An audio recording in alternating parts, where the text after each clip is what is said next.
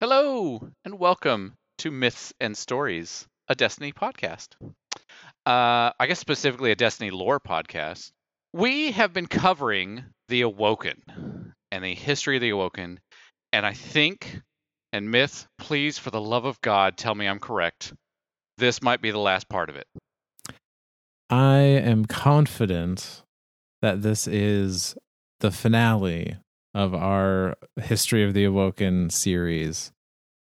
This is literally the longest series ever. This just keeps going, but that's fine. It's fine. So we're gonna hopefully wrap it up tonight, and then we got some special stuff planned for next week, which we're super excited for. So last week we ended with Uldren surrendering himself to the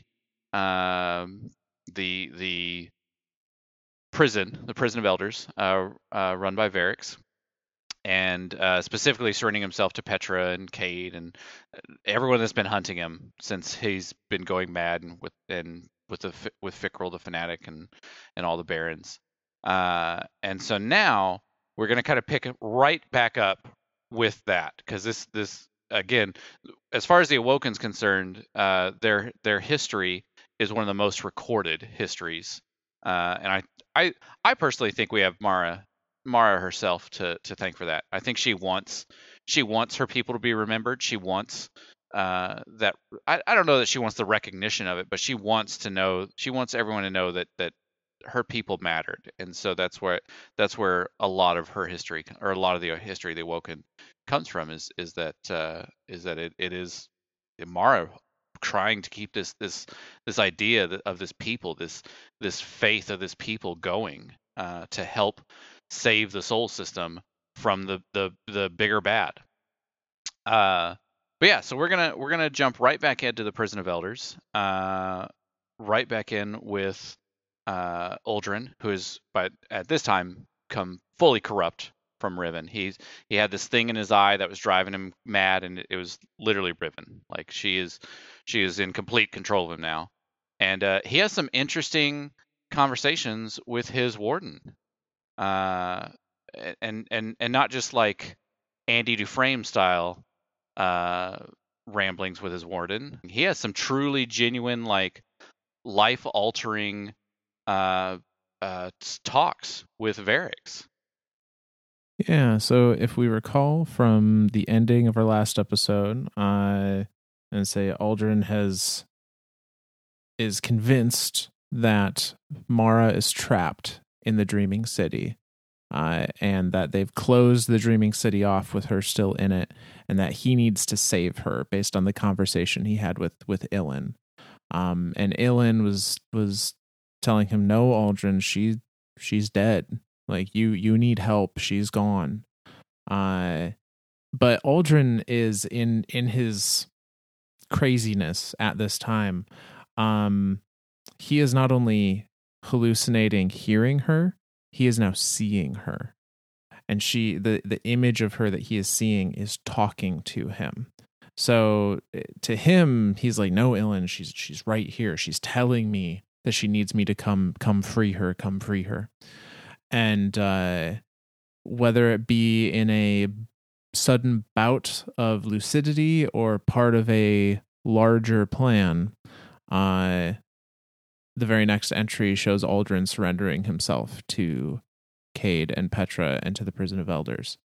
And for those that are not aware, or maybe didn't play D1, the prison of elders at this time is presided over by an Elixni from the House of Judgment named Varix, who we next see in the Beyond Light story. But before his time with Beyond Light and Aramis and whatnot, he was the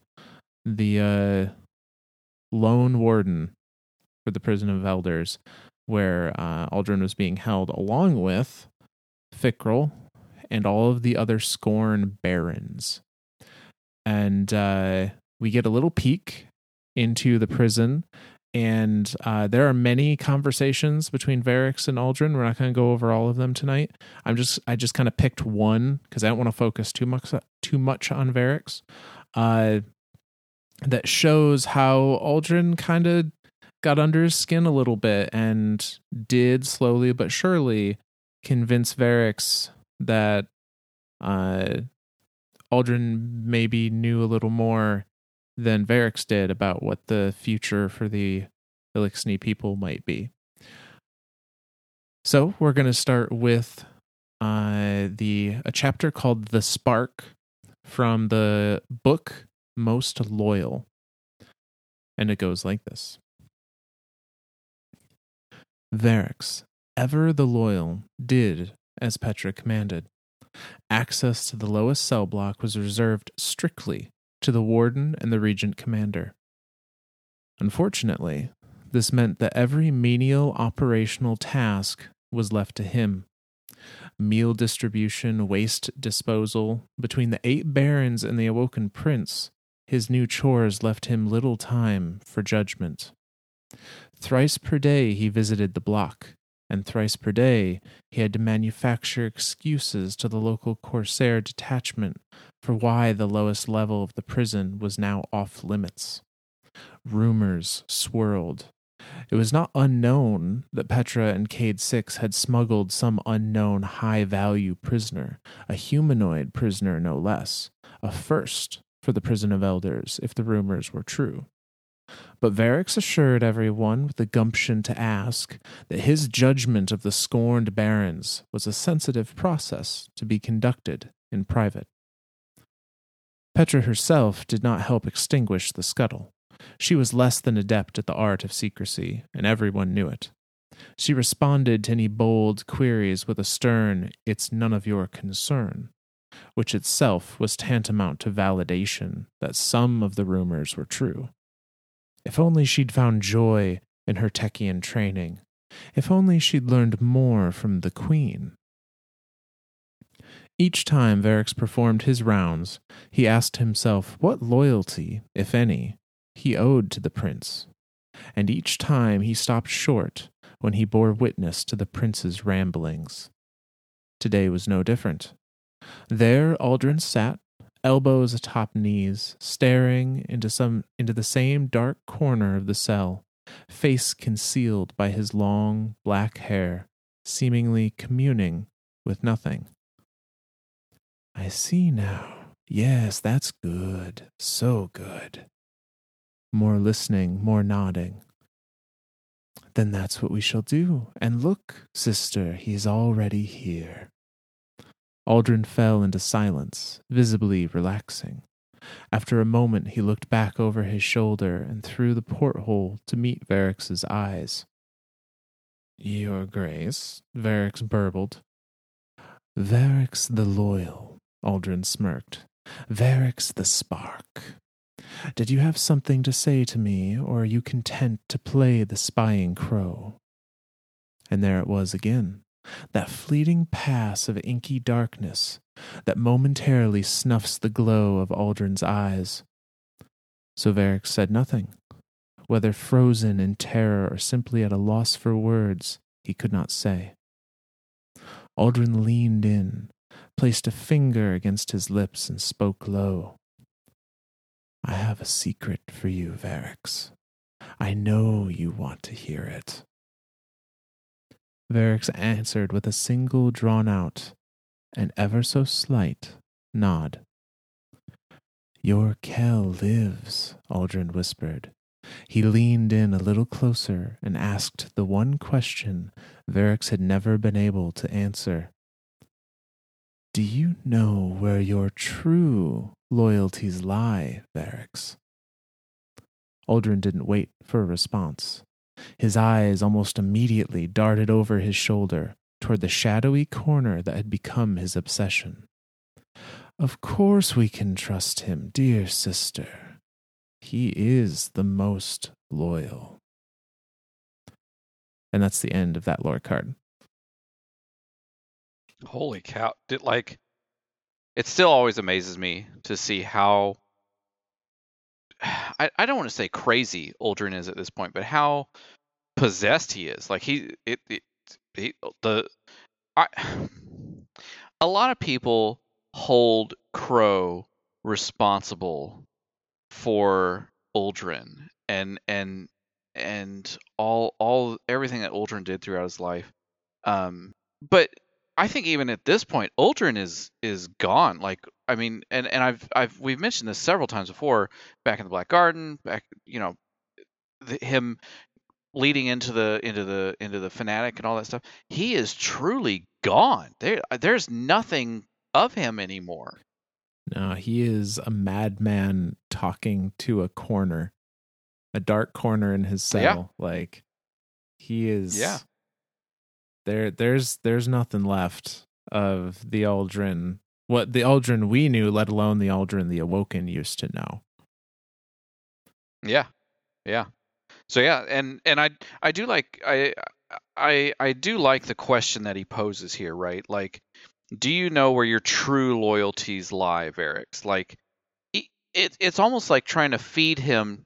Uldren is trying to feed Varix just a little bit of doubt, like, as Varix being a fallen or a fallen / Eliksni would he would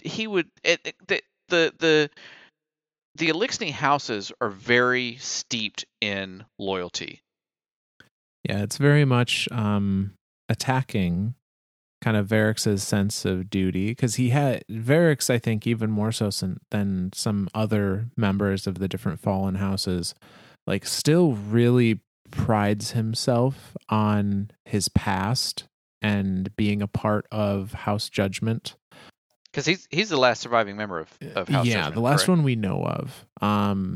But Okay. he very much like feels like he still needs to hold the responsibility that House Judgment used to hold.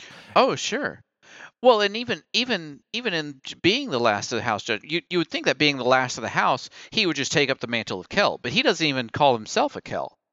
No. Like, that's how deep their loyalty is. Like, he still believes in the idea of a Kel of House Judgment. And well, his Kel in this case is Mara. Uldren is telling him, like, your Kel still lives. He's telling Varix, Mara still lives. That's right. Because he swore loyalty to Mara after the Reforce. That's right. So this is a brief glimpse, and there's a lot more to it, which we will no doubt go over when we talk about a like history of the Eliksni or a feature piece on Varix, perhaps. But regardless, there's a lot that happens here that I'm going to breeze over a little bit to try and maybe contain us within our normal time constraints. We'll see. Good luck, friend. But as this kind of conversation alludes to, Uldren is spending over a significant amount of time. I believe it's a number of months that Uldren spends, perhaps longer, that he spends in the Prison of Elders, talking to Varix and kind of twisting him, really getting those psychological digs in about, like, who are you really loyal to? Are you going to follow Petra, who has you do all this grunt work and is not the queen and does not, uphold what the queen was? Or are you going to listen to me, the next in the royal line of the Awoken, who knows all these secrets? And he shows, along with Fikrul, or with the help of Fikrul, I should say, he shows Varix the revival of dead fallen using dark ether. That's got to be a freaky thing to see. Like, especially since essentially Uldren is the only one that has done or seen it to this point, and to show an Eliksni, hey, I can bring your people back to life, just like almost just like the Guardians, right? Like, I can make this never-ending people for you. You don't have to suffer anymore. That's So, needless to say, throughout these many months of conversation and shows of power and all of this, he convinces Varix that he should not be locked up in here. He and the Scorn Barons should be allowed to go free and bring on what is next for the Eliksni people and to bring Mara back. And he succeeds in convincing Varix of this. And ultimately, Varix is responsible for the prison break of the Prison of Elders. And that was one thing that was never really truly shown during the Forsaken campaign, was that Varix really had a very big role to play in it. But and that's why I love doing these readings too. And I highly recommend all of our listeners go check out some of these lore books for yourselves. Go read some of these entries. There's a lot of story that's happening behind the scenes when you're just playing through an expansion or a season. Yeah. And the prison break of the Prison of Elders is where we start the Forsaken expansion. And this is where this episode tonight is going to be a little different than many of them we did throughout this series of the Awoken, where we have now entered the territory of, we certainly have readings we're going to do, but so much of the story of the Awoken and the major players in the Awoken is told at this point in the gameplay and in the cutscenes. This is truly to me where Bungie writing has taken off. Like Forsaken was we're returning to a storytelling to the player. So you're going to find, rather than us reading things, we're going to be doing a lot of describing of a scene or an event that took place in game. So just be prepared for that. There's still going to be plenty of readings that are relevant to stuff going on, but some of the major bits were cutscenes or were things you were playing at the time. With, unfortunately, Forsaken no longer being available, we're going to try and at least get the spirit across if we can. Yeah. So our very first mission of Forsaken starts with this prison break, as we said. Petra has called in Cade, who has called in us for backup, about like, hey, the Prison of Elders is on high alert. Things are going bad. We have a whole lot of VIP cellmates that Cade and Petra put in the Prison of Elders on the bottom floor. How about you come help me deal with them, essentially, is what Petra is asking of Cade. And so we all show up. We proceed through this battlefield of a prison, because Varix didn't just let the bottom floor out, he let all the floors out. There's so many. There's Cabal in there. There's Hive in there too, aren't there? Yeah, there's everything. So we're battling our way through. Cade, of course, is doing the same in his very showboaty way. And we get really a great mission where we're going through. Cade's assisting us by like hacking turrets or, opening up access panels for us. And eventually we get to a point where we've contained most of the craziness on the top floors, but the bottom floor, the VIP cells, those are now being registered as there's activity there. And so Cade, being Cade, decides to take the path of maybe not least resistance, but the quickest route for sure, and jumps onto I don't even know what it was, just a piece of debris, a piece of catwalk, shoots the supporting cables that are still there, and just rides it all the way down to the fiery bottom. I mean, that's what I would do as a guardian. Yeah. Like, you got infinite reses. And he does. He promptly dies on impact, and is revived by Sundance, his ghost, and finds himself in the middle of this giant ring of just scorn. And up on the catwalk above the scorn are these 8 imposing, twisted figures of the Scorn Barons. Fickrel being one of them, and then the 7 others. And really, really awesome cutscene that I don't know if there's a better cutscene in the game yet of just like a guardian duking it out with a bunch of enemies. Just pure cinematic. Yeah. I highly, highly recommend looking up the Forsaken the very first cutscene of Forsaken, or the battle cutscene, I guess, between Cade and the Scorn. I think of it as being one of the best too, because the at the time Bungie had commissioned two statues, one of Cade and one of Uldren, and I kick myself now for not picking up the Uldren one. My wife wanted the Cade one so bad, and the Cade statue is him standing on a piece of debris with a Scorn underneath him. Yeah. So that scene has been immortalized in a statue. Like, that's how good this scene is. Like, it's okay, back in your cages, and like Cade versus C6, they just like laugh at him type thing. Like, it's so good. And then like we see the first usage of Blade Barrage in there. Like, it's so good. It's just such a good scene. It's this beautifully rendered and animated scene, and we see Cade. He's being the hunter. He's being evasive. He's dodging and jumping and using his throwing knives, and tries to use a golden gun, but doesn't quite get it. Any hunter in PvP knows that feeling. Oh man, go to pop it, you just catch a sniper right in the face. You're like, damn it. But so he's doing well though. He's clearing these guys out. Because that's the other thing to note too, is there's tons of Scorn down here now. Oh yes. Like, this thing he's fighting like hundreds of Scorn.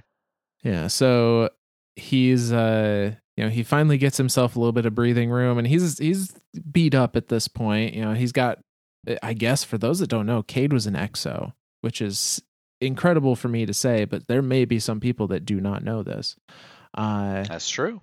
That is true. But yeah, he was an Exo, so like part of his jaw is kind of hanging loose. He's got some wiring poking out, and there's some sparks happening. One of his eyes is a little like droopy. And he pops Sundance out, and he's like, "Hey, buddy, I need a little bit of healing here." And we see for the first time on screen the Scorn throughout this entire scene. The Scorn Baron has been climbing around and has climbed up into the rafters and has kind of been watching through the barrel of their gun, and they see Sundance pop out, and they see that ghost and that emission of light, and they line it up and they pull the trigger, and Sundance explodes into nothing but powder and ghost shell. And we feel that, because at this same time we're racing down to the bottom, and that burst, that explosion of light hits us, the Guardian, and our ghost pops out, and he's like, what the hell was that? Like, it shakes the Guardian and their ghost. Like, it's oh yeah, our Guardian has been fighting their way down the long way this entire time, and yeah, you get to the point where you're just like a doorway or two away, and you see in game, playing through the mission, you see that wave of light hit you, and both your Guardian, your ghost are like, oh no, something awful just happened. And it goes back to the cutscene, and Cade is still beat to hell. He didn't get healed. He is now lightless. He is now ghostless. It's just him and his trusty hand cannon Ace of Spades. And he kind of resigns himself to like, this is it. This is it. I'm coming home, Ace, is what he says. And he takes a sensor to the face, one of the like fiery maces of the Scorn, gets driven through a wall, and he's coughing and sputtering and can barely sit up. And who strolls into the room but Uldren Sov? And Uldren picks Ace of Spades up from the ground and walks over to Cade, and is kind of foot on his chest, barrel pointed down, and there's a little more dialogue to it, but it essentially equated to any last words coming from Uldren. And Cade, in the way he does, says, How's your sister? Such a good, like, if I had any last words, like, and it's like a fuck you to the guy who's about to kill me, like, how's your sister? She's it's so good. It's so good. If you've never had, if you are a new light and you never did get a chance to play through the Forsaken stuff, I highly recommend go Google those videos. They're probably on the Bungie web, on the Bungie Oh, YouTube. I'm sure. Yeah. They those in-game cinematics were amazing. They are still what, like, keeps me, like, super engaged with the lore of Destiny. Yeah. And it goes kind of back to our Guardian, fighting their way through these Scorn waves, and that we have Cade on our radar. Our ghost knows he's just on the other side of the story. He's just on the other side, and we push through and we beat the boss of the mission, and we get to the door, and you hear that gunshot, and the door opens, and Aldrin, flanked by the Scorn Barons, is already fleeing the scene. He's at the exit, holding Ace of Spades. And there is Cade, sputtering his last breaths on the ground in front of us. And our Guardian, stops to see, can they do something? Can their ghost do something? Can you anything? And they can't. And Cade's last words are, tell the Vanguard they were the best bet I ever lost. And the Hunter Vanguard is silent. Oh. Okay, I'm not gonna cry, I promise. But yeah, no, but that leads us on this huge hunt through the entire Tangled Shore. Through, I want to say we go to Mars, we go to the EDZ, we go all over the system, hunting down these different barons. Like, there's the rifleman, there's the mindbender, like a baron, a Scorn that has his own ascendant plane. Like, that just blows my mind. The bomber, the madman, like, all these different barons, we hunt them all down and we end them. While we're doing this, Uldren he still has a mission that he's doing. Like, he's still doing something. Yeah, so our Guardian is on a revenge mission. Forsaken is a revenge mission to get 100%. vengeance for Cade's death. And Uldren has his own mission, and that is what it has always been since the death of Mara, essentially, and that is to free her, to free this vision of Mara that's come to him. And so he's following her instructions to do that. And the very first thing he does after being released from prison, now that he has this Scorn army and the loyalty of those Scorn that refer to him as father, is he takes a trip back home. But it doesn't quite go how you might think. So this is a lore card we're going to read. This is the lore card King's Wrath from the Awoken of the Reef lore book. And it goes like this. Dina twists the emergency transponder until the circuit closes. And for the second time in her life, she feels the crackle of the beacon as it burns itself out, blasting its life into a single radio howl. It means that the Queen's throne room is about to fall. Done, she tells her second. Let's not count on reinforcements. Not our reinforcements, at least. Pods are still coming in from the prison, crashing all over the Vestian outpost. The throne isn't a tactical target. Do you think they'll bypass us? Not a chance, Dina says grimly. Not the littlest chance. The Queen's Guard has, technically, never been defeated in battle. Pride dismisses the House of Wolves' backstab as an act of treachery, not military might. But once more, the fallen are loose in the reef. And if there is no treachery involved, Dina will eat dirt and call it hummus. This reminds her too much of that awful day. So when the voice comes through the door, she calls, "Hold, hold." "Paladin Dina," the Prince of the Awoken calls. "You know that's my throne you're guarding, don't you? May I come in?" "You're not alone," she shouts back. "I have my retinue with me." A few of Dina's people lower their weapons. "Weapons up," she snaps. "We can't trust him to..." Royal overrides slither through the throne room's networks. The doors open and a dazzling barrage of flashbangs plays the royal welcome. Dina stares straight into it, weapon aimed, eyes open, trusting her helmet to buffer her sight, and waiting for the first blue flash of fallen weapons. Prince Aldrin saunters in like the belle of the ball, his cocked revolver aimed at the ceiling. "At ease," he says, with a little swish of his cloak, and everyone, Dina included, responds. Just a moment's weakness, just the subtlest flicker of deference, because he is the prince, and it feels so right to have royalty in this room again. Fingers off triggers, weapons skewed a few degrees off target. The impulse is so strong because it jives with Dina's discipline, which has already stepped in to crush the immediate instinct to blow Aldrin away. Something's wrong.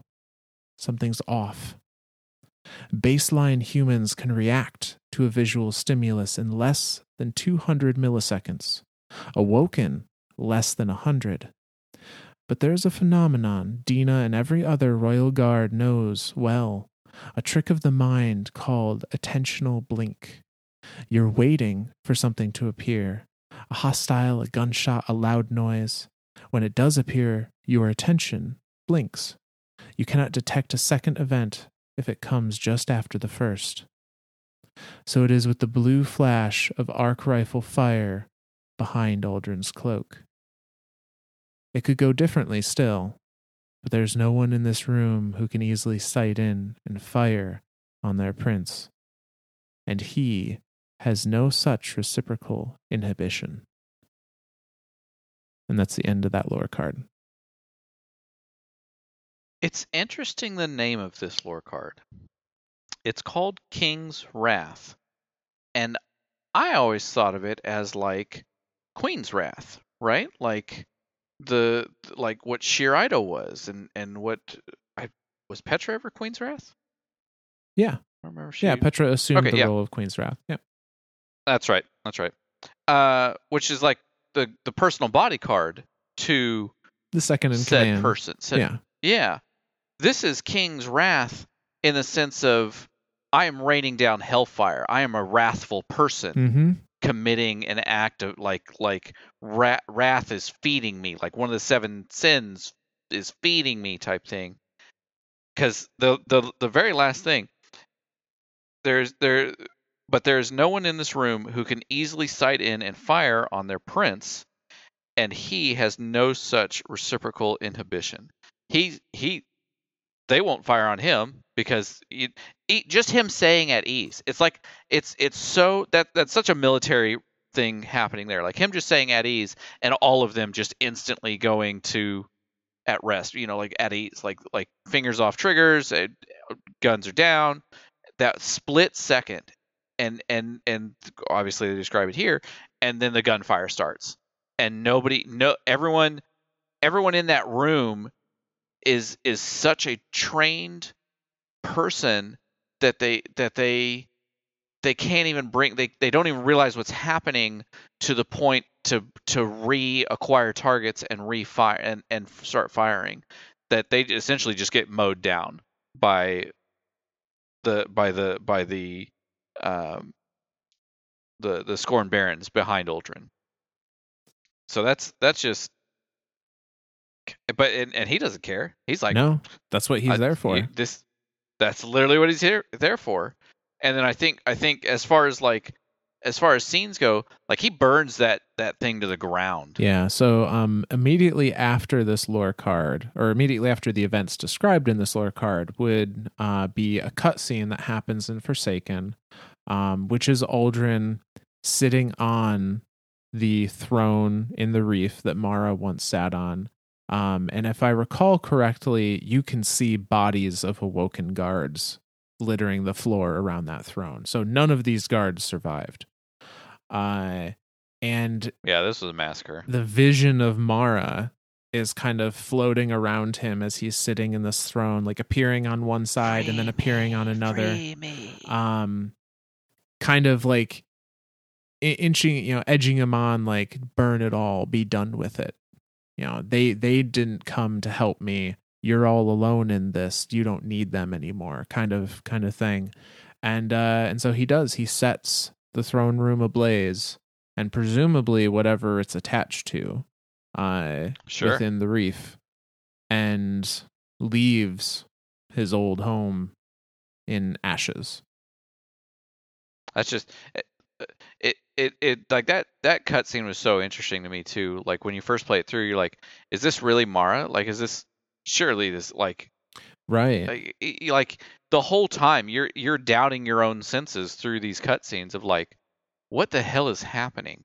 What is going on here? What is this? What is happening? And I think that's important to point out.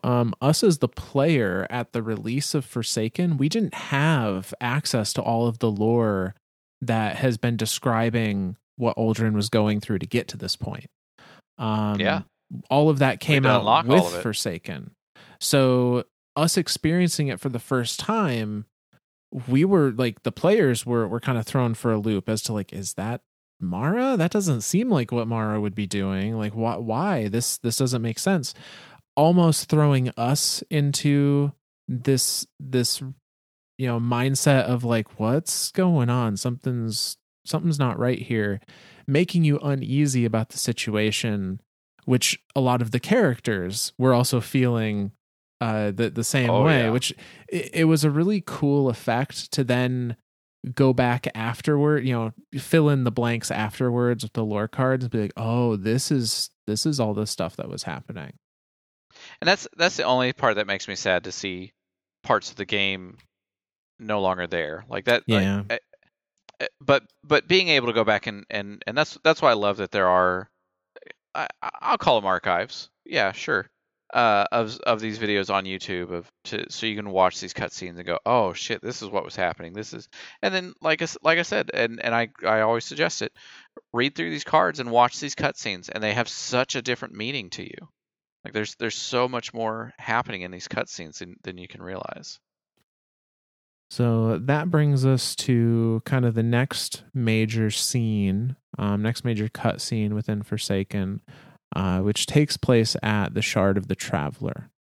Now, the Shard of the Traveler for players at this point was important because that was where we regained our light during the Red War, through the light that was still housed in this piece of the Traveler that had fallen off. For players more recent, you may know this as the place where Hawkmoon was acquired. And say, that mission isn't around anymore, I guess. So I was going to say that mission's not in there anymore either. Holy cow. For those that are super recent, it was a place. Beyond light recent? Yeah. Yeah. I think Witch Queen recent, but still. So I say, but there was this piece of the Traveler that had fallen off at some point, and it was kind of in this quagmire, swampy area, and we see Uldren, who is just kind of strolling through this swamp. There's Elixni, there's Fallen on the outskirts, but all of them are giving him a very wide berth. Even they know, like, oh yeah, we shouldn't be messing with him. Well, and he's still got that black mist coming off of his eyes too, and you can see it really well in this cutscene. Like it's swirling freaky around his eyes, and kind of affecting some of the blue of his skin on his face. Yep. Just really looks not right, and his vision of Mara is directing him to the shard, and is telling him, like, we need a piece of it. We need a piece of the light that is in this shard. And so in like a manic scream, he's yelling as he's just emptying the chamber of Ace of Spades, which he's still carrying and using, into this shard of the Traveler, using the bullets to carve a piece out of it. And he pulls this piece out and is kind of like folds into himself a little bit. He's like hugging it, like this is the last thing he needs. This is the final piece to free Mara, to see his sister. And there's this like weird relief, but it's like his body isn't working how it normally would. It's like his muscles aren't quite listening to him, kind of thing. He has this very like alien look to him in his movements. But this is it. This is the piece he needs. And our guardian is doing stuff amongst this, mostly hunting down barons and finding clues. I was going to say, we're fighting so many barons at this point. Like, there's 8 of them, and because this whole time, like, before we start going through everything, we meet with Petra and the Spider, which, wow, Spider's not in the game either. Nope. We meet with them in Spider's den, because Spider's basically run, like, ever since the fall of the Awoken, the Spider's been kind of running the reef, and he's basically like a black market smuggler dealer. And so he's like, yeah, I need you to take care of these barons because it's just a mutual problem for both of us. And so we're doing that. And I truly think that was like kind of the goal here, right? Like, at least from Uldren's side, free these barons, get them running amok again, keep VIP 2014, which is us, the Guardian, occupied with this while I go do the real mission. Yeah. And that's what we're seeing here in that cutscene of him getting the Shard of the Travelers. That's his real mission there. He's still trying to free his sister. Free me. Yeah. Yeah. No, I think that's absolutely what was happening.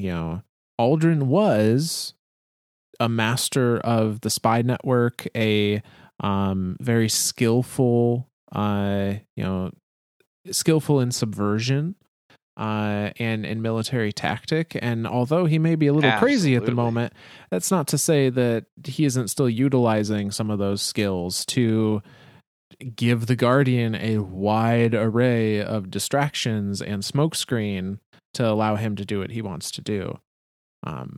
So I think that's definitely what's happening there. And our Guardian and is working with Petra, who is also seeking vengeance against Uldren, not just for the death of Cade, because Cade was a close friend of hers, but also for the just the atrocities that he did to the Awoken people prior to him being captured or giving himself up, as well as she sees him as he's a madman that needs to be stopped. And so we continue with the Forsaken story, and it ends us at this place called the Watchtower. And the Watchtower is the entrance to the Dreaming City from the Tangled Shore. And we have tracked Uldren to this Watchtower, and our Guardian is making their way up it, fighting through Fickrel and various Scorn bodyguards and such. And we're fighting our way up this tower, and as we're going, it's constantly shifting between our plane and the Ascendant plane, and our plane and the Ascendant plane. And as we're going, we're hearing finally what Uldren is hearing. I believe when we shift into the Ascendant plane, we can actually hear this vision of Mara talking to him. Oh yeah, we definitely can. And isn't Tolan there too, like helping guide us? presumably any of the little like black dots that you get close to and then they zoom off somewhere else and then you get like guiding you in that way are supposedly Toland in general. Yeah. So yeah, he may be guiding us in some way. He definitely is once you get to the dreaming city. Yep. But so we're fighting our way up and we're hearing her now every now and then as the tower shifts, we're hearing her like telling at him, free me, combine the light and the dark. It's the key to open the watchtower. It's the key to get back into the dreaming city. And he is struggling a little bit. He's like fighting against it at this point. Even Aldrin is finally like starting to realize this doesn't feel right. Mara wouldn't want me to open the gates to the dreaming city. Like that was our place. That was the Awoken's place. This doesn't feel right. And so he's kind of going back and forth and he's almost fighting himself in doing it. And as we get to the top, he's finally overtaken by the commands of this vision of Mara.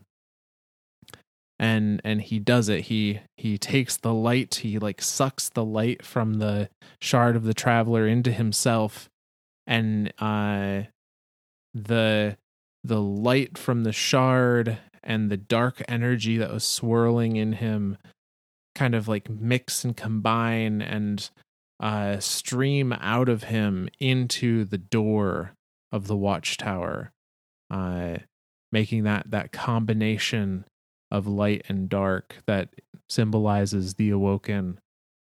And he unlocks that door to the dreaming city. And we see now the darkness is completely drained from his eyes. Those swirls are no longer there. That power has served its purpose.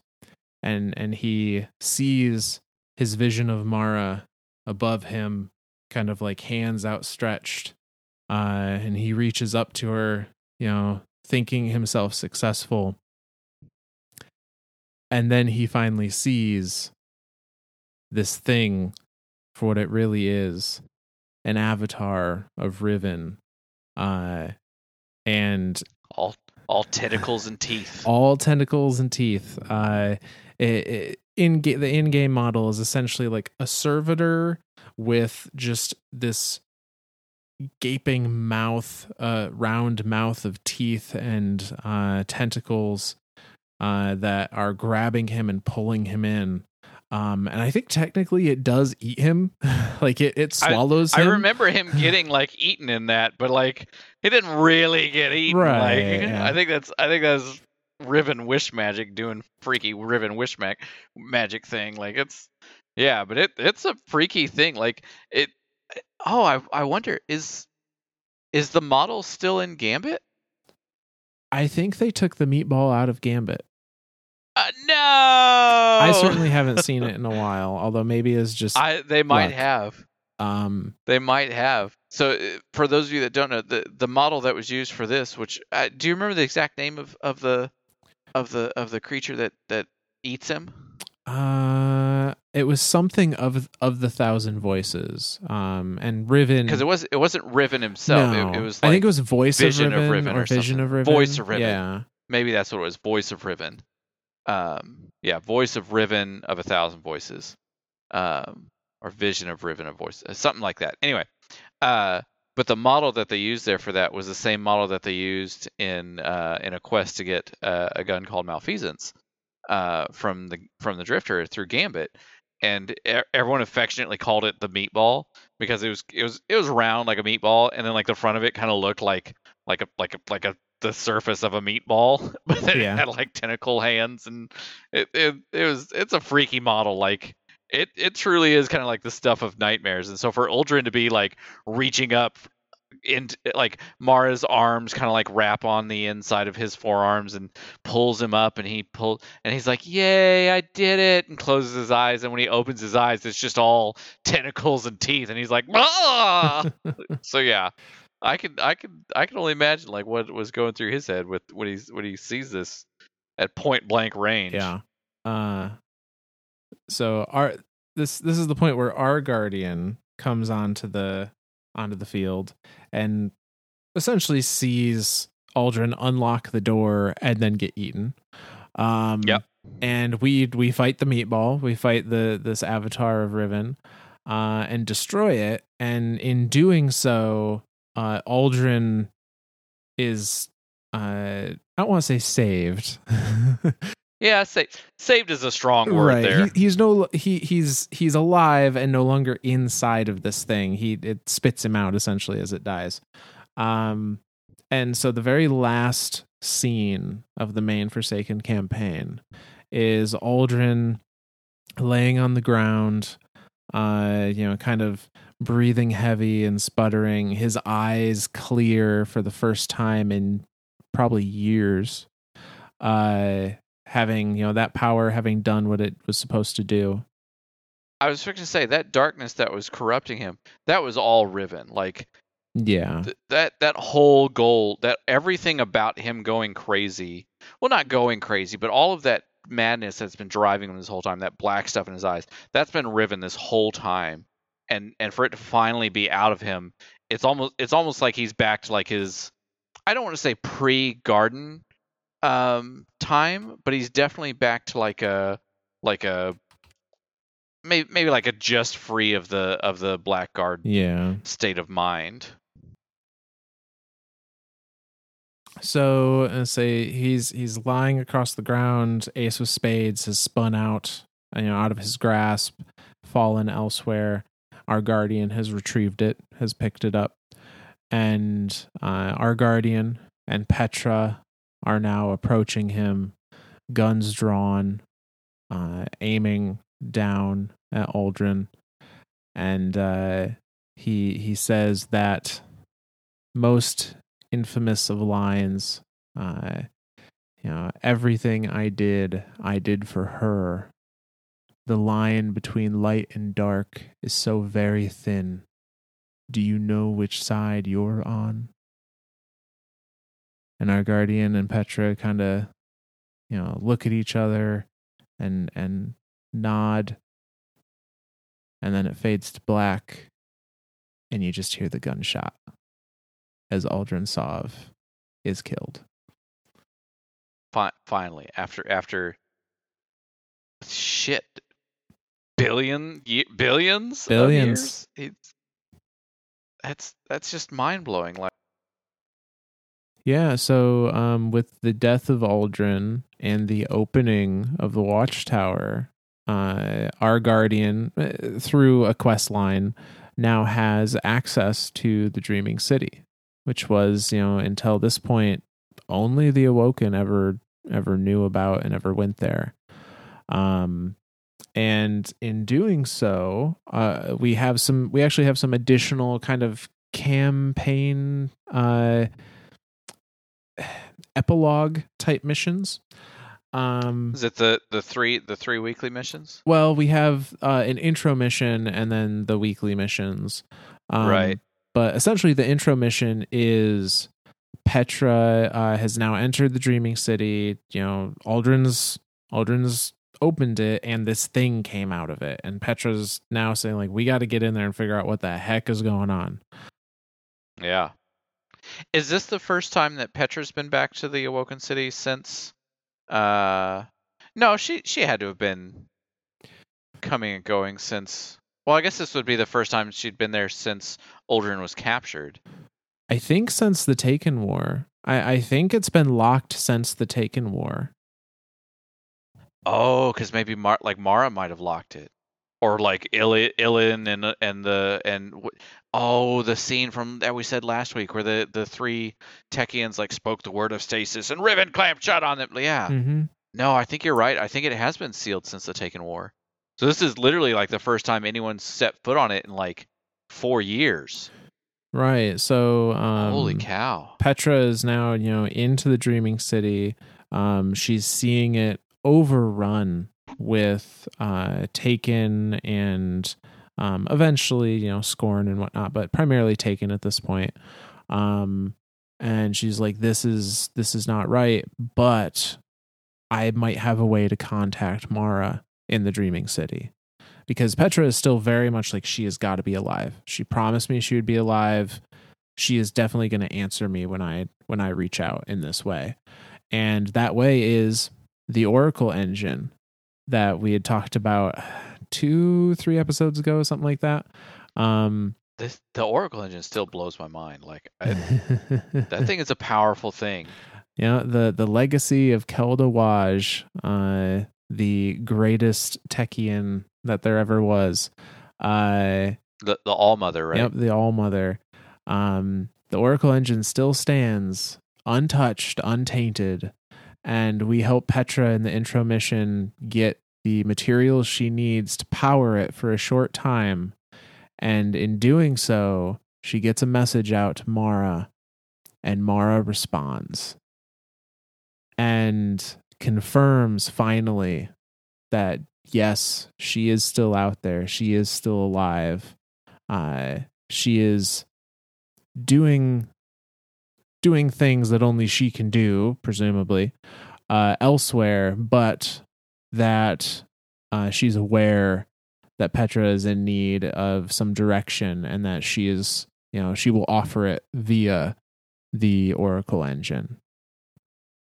I still think that Mara is I think Mara has attained godhood at this point in time.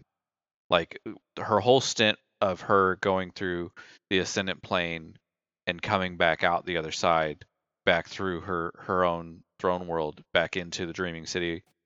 I truly think that she whatever she did there caused her to become a god. I think she is a god. I think we could argue there are many levels of godhood. Oryx This is true. was called a god. Savathun this is true. was called a god. This is also true. Oryx was strong in the conventional sense. Savathun, less so.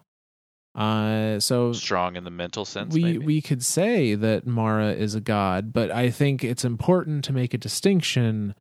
Being a god in the Destiny universe does not mean you're immortal or omniscient or omnipotent. This is so true. We are literally called God Slayers. Like, yeah. You're not wrong. It ain't anything to us except another notch on the stock. Another title. Okay. But so Mara has reached out to Petra. She's confirmed I'm here. She's confirmed the Dreaming City is under attack from the Taken. These are the steps we need to take. Because Petra issues a command to the Guardians, or I don't remember if it's an actual command or what it is, but Petra issues an order to the Guardians saying, "Hey, come to the heart of the Dreaming City, find Riven, kill her. She's been taken. Because that's right, because that's the opening line to the Last Wish. Yeah, yep. When you enter Last Wish, which oddly enough, for anyone that's listening to this on Tuesday Reset, this week's featured raid is The Last Wish and Shattered Throne. So maybe play through Last Wish this week and see some little story there. But she calls out to the Guardian and says, Riven is taken. We need to get in there. We need to find her, rip out her heart, save the Techians. And while we're in there, we find the Techians that are in there, and we're like, okay, we've already been through the corrupted. That was the strike. So we have one of the three main Techians, Sadia. Yep. And then the other two are the first two bosses of the raid, which is Kali and Shirochi. I had to pause for a second to say it again. So like that's the whole thing of the Last Wish. Is she issues this command, but then on the end of it, like once you get to the end and you face Riven, big ass fucking wish dragon, cool fucking fight. Mm-hmm. I to this day have never done it legit, and I want to do it legit so bad because I truly think mechanically and storytelling wise that the Last Wish is my personal favorite raid. I'll run it every week. But yeah, like we finally get to the end, we kill Riven, we rip out her heart, we bring it back to the Techians, they cleanse it. But then after we cleanse it, Riven talks to us. Well, technically, Riven's been talking to us the whole raid. That's true. So yeah, Petra has tasked us with, come save the Techians, and I think just says kill Riven. And while we're in the raid, Riven is kind of goading us. It's kind of like, absolutely. She starts off with like, I can make whatever you want come true. I can make your grandest wishes the reality. All you need is wish it. And then when that doesn't work, she starts to kind of goad us at like, oh, you think you can defeat me? You think you can take me on? And then when we get to her and we defeat her and we have her heart in our hands, running it back to the Techians that we have freed so that they can cleanse it of its taken corruption. She speaks to us one last time, which was, and I failed to have the line in front of me, but it was something along the lines of, you've finally done it. You've defeated me and allowed me to grant one last wish. How I want to see you when you realize what she wished for. Something along those lines. It's such an ambiguous wording, right? Like it's like what she wished for. Who's the she? Like that's the what was the wish?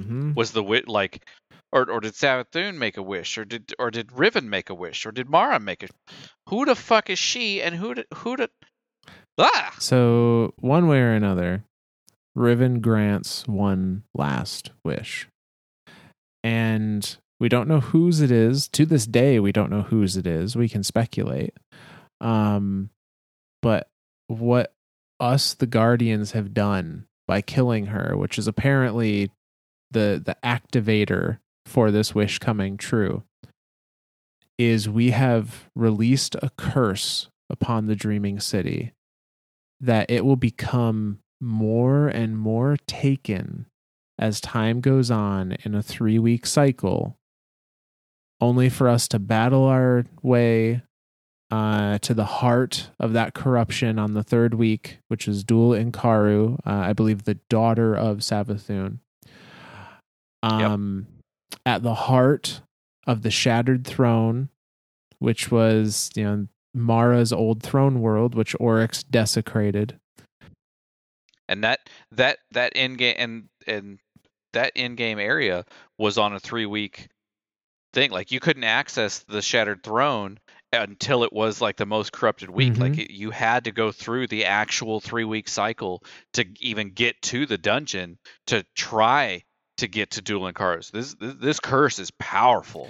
Yeah, and you finally defeat Dul Inkaru on that 3rd week, and the first time everyone thought, okay, that was it. We succeeded.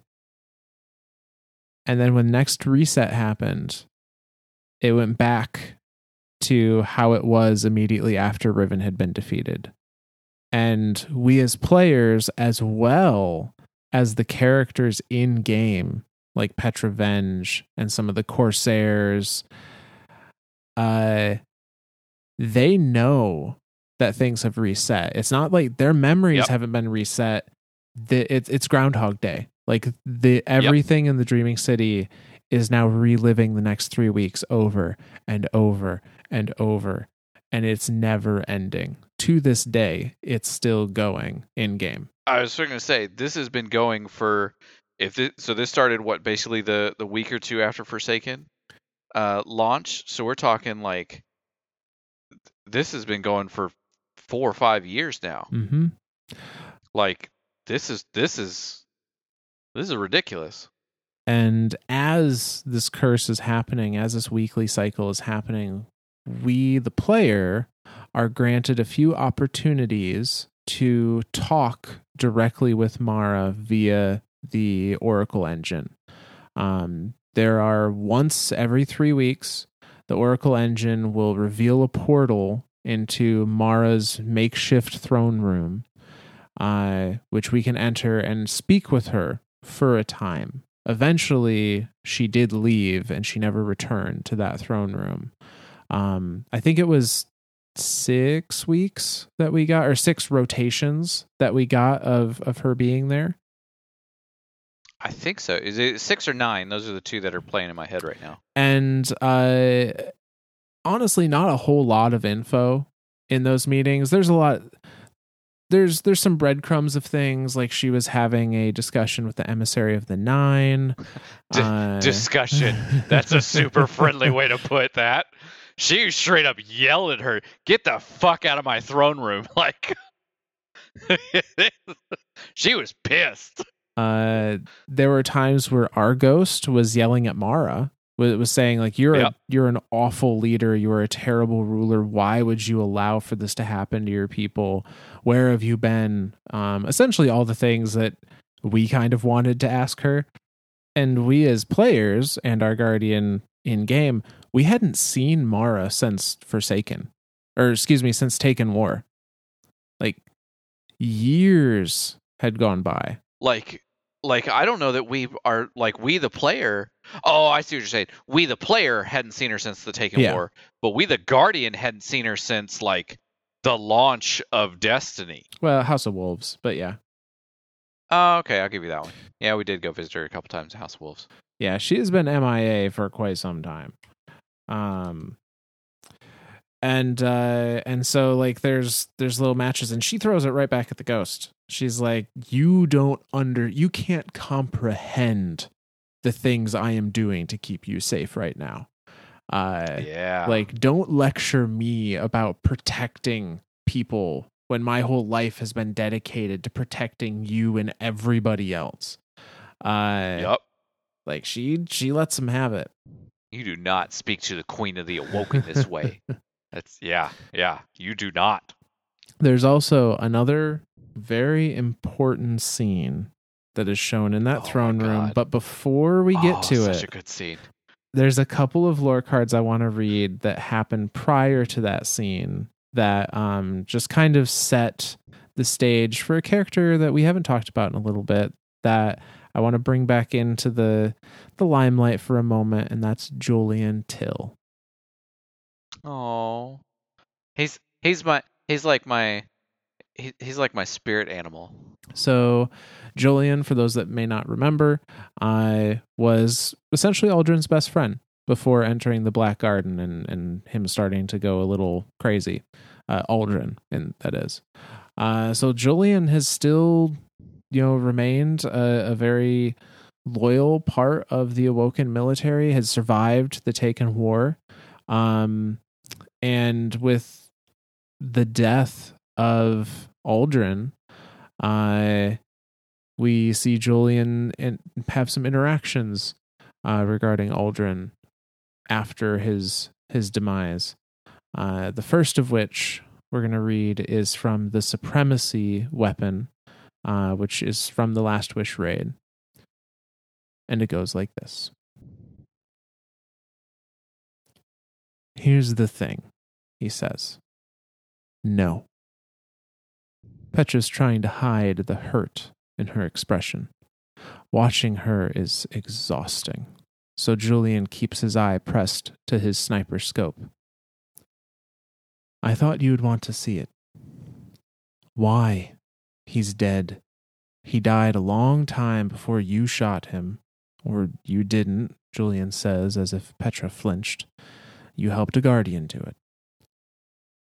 Julian, Petra starts. He holds up a hand. I'm not interested in your secrets. And then, quieter. Please, Petra. Silence falls over them as they lie side by side in a sniper's nest overlooking Rhea Silvia. Both belly down in the sand, clutching well-worn supremacy rifles beneath their armpits. Petra takes a shot. A taken hive night seethes into nothingness. Finally, she gets up to go. Julian rolls onto his side, pushes himself half up, and calls after her. I still dream about the garden. She looks back. I've dreamed about it too, she says carefully. Not like I have. Julian licks his lips. trying to figure out if he has anything else to say. He finally decides that he doesn't, so he rolls back onto his belly to settle his cheek against the supremacy once more. That's all. I just wanted someone else to know. And that's the end of that lore card. It's like he's acknowledging his PTSD at this point. A little bit, yeah. Like we talked about it a lot. Like he always, like, when Uldren first came to him, it was like, oh my god, we got to talk about this. I've been recording my dreams, da, da, da. And he's like, no, nobody needs to know what we saw in there.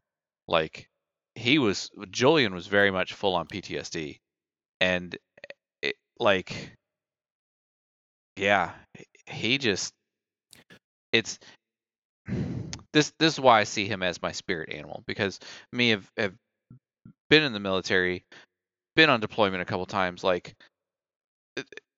it's a hard thing to talk about, and to live with it. And the once you can get to the point to where you can acknowledge, okay, these were events that happened, that's like the start of the healing, right? Like, that's, and so to me, this is like seeing, like, for Julian to mention to Petra, like, hey, I still dream about it. Like, but to be able to live a normal life and still dream about it, be like, hey, I just need somebody to know that I'm still thinking about this, and this is still a thing. Like, it's really touching to me. It really is. Yeah. And I love that the very first time we ever heard of Julian, he was using these supremacies. I mean, all the way back at the beginning of the shoot, was that all the way in Maracina, or was that Fallen Prince? That was the first couple entries of the Forsaken Prince. Yeah. Oh my god! Like, he's just a sniper. He's just a damn good sniper.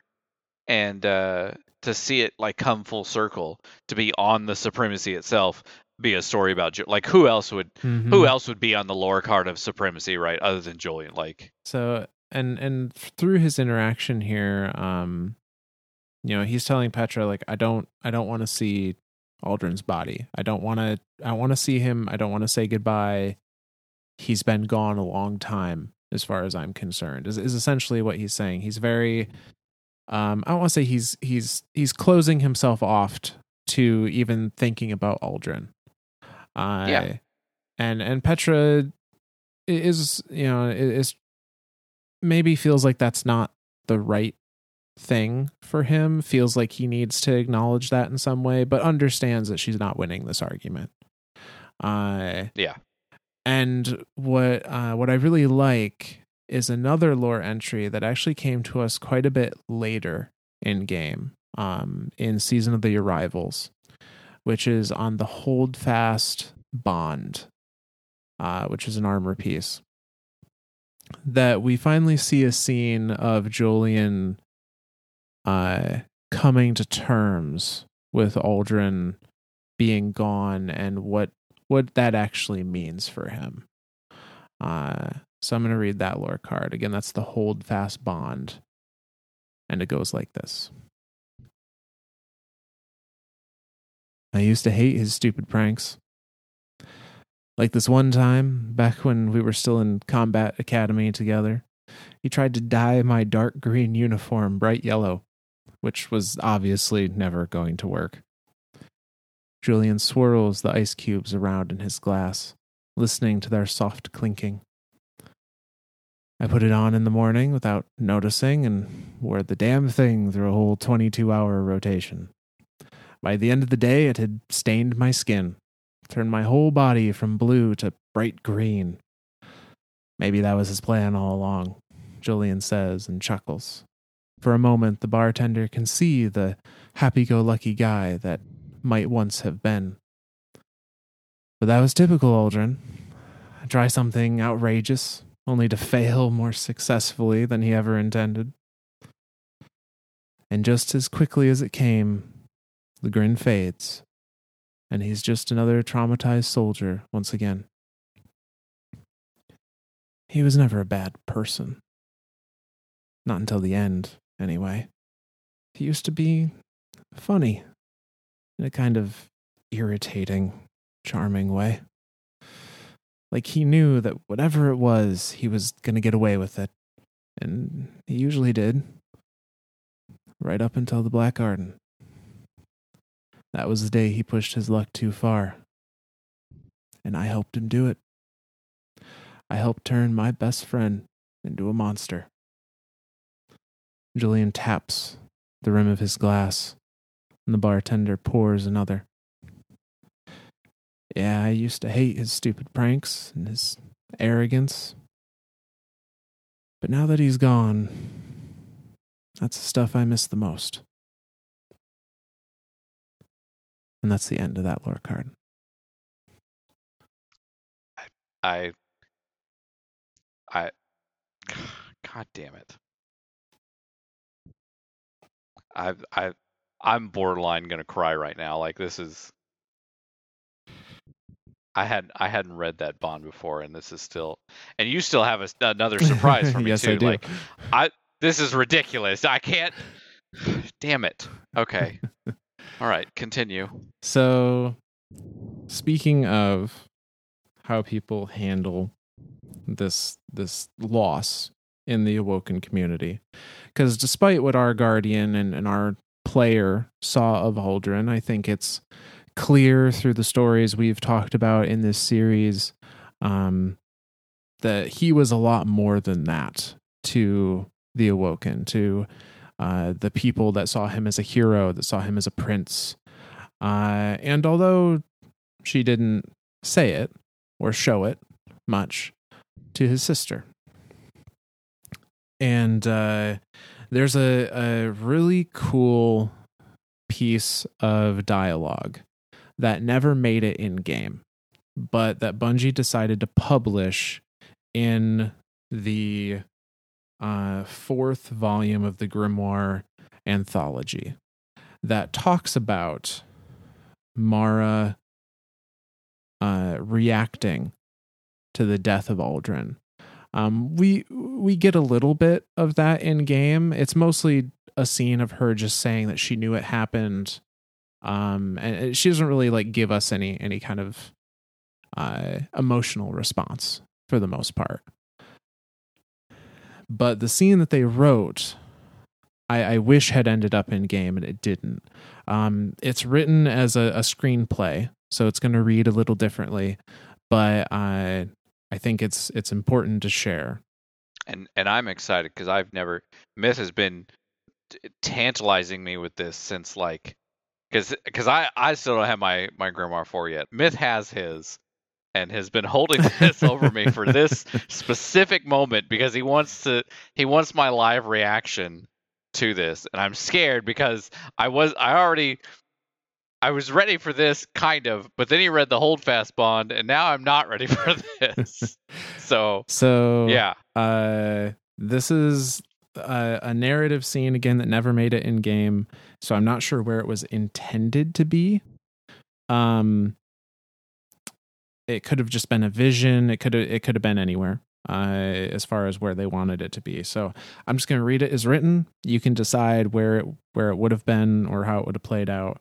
But it goes like this.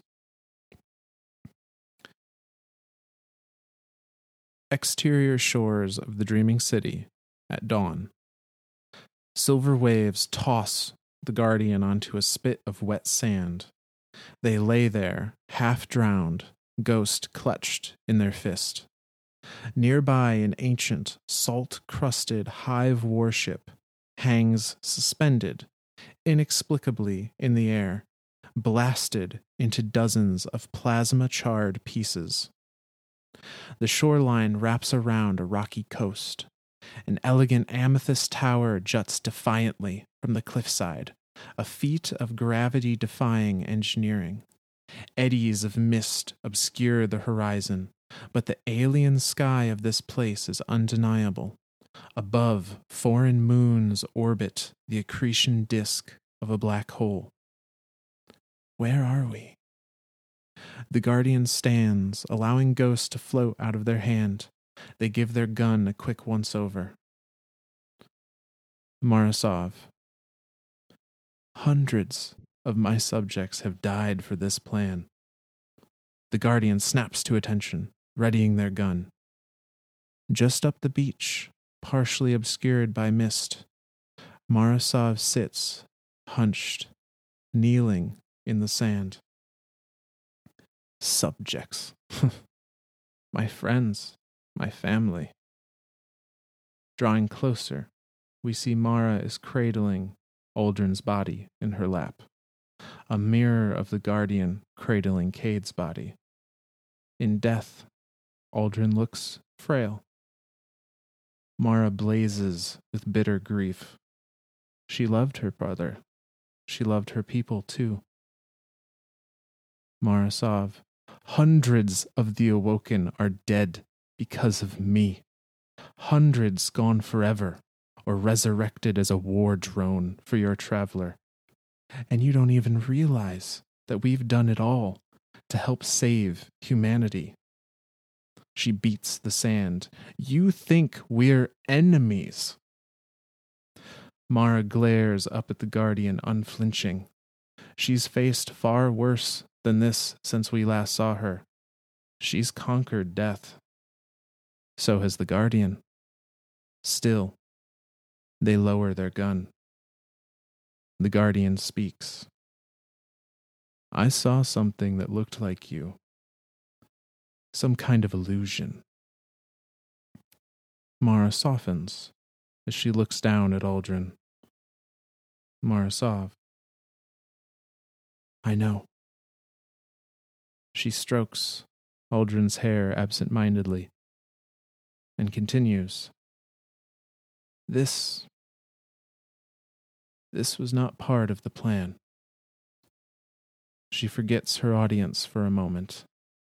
It's my fault he went into the Guardian. My fault he killed your friend. Ghost speaks.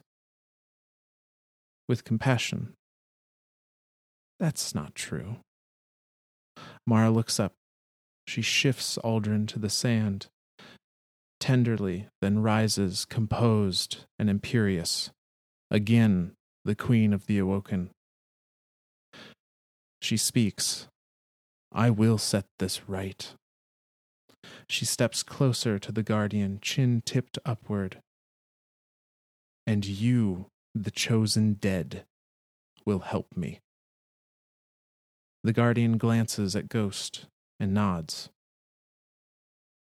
None of them notice the shadowy apparition of Cade 6 watching from the cliff tops.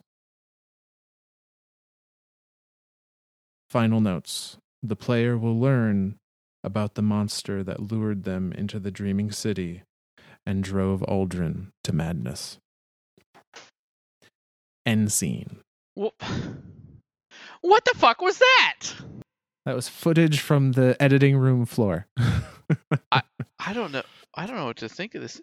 The apparition of Cade 6, like, what the fuck is that? I think the intention was that we were going to be haunted by, like, that when Riven didn't succeed with Aldrin, she was going to start haunting us with Cade. Yeah, with Cade. Yep. Yeah. Yep. I'm seeing that. Okay. That would make sense.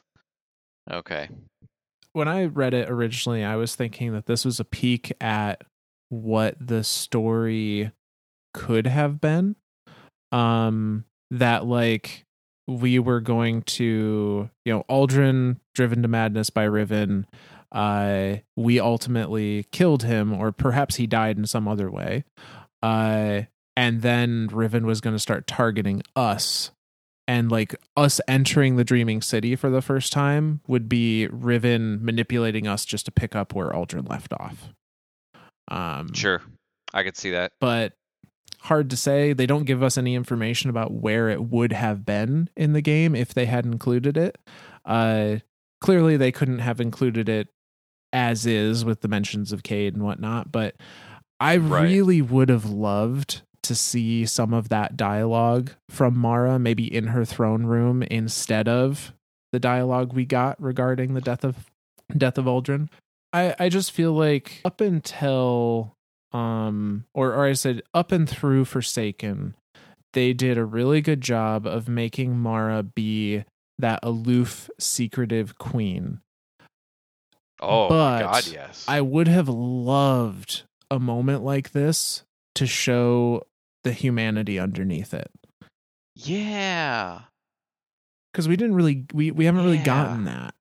They've tried a little bit. She always has been like this, like what you said, this aloof, this royal, this like Riven can't feed off of her because she's so sure of what her plans are going to be, and then when they come, she's like, "See, I told you that was going to happen." Like, but we never see that like that humanity side of her. Yeah. So they've tried a little bit in Witch Queen in particular, and I guess kind of Season of the Lost, although I have some big gripes with how she was portrayed in Season of the Lost.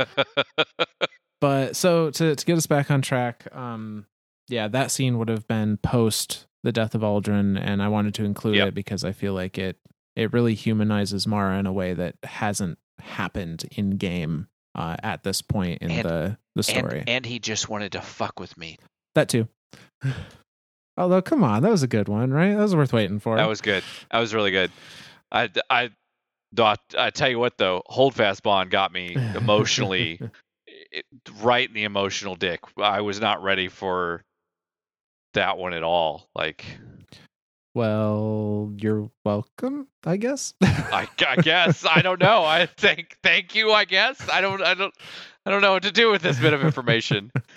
But so that was a scene that didn't play in the game.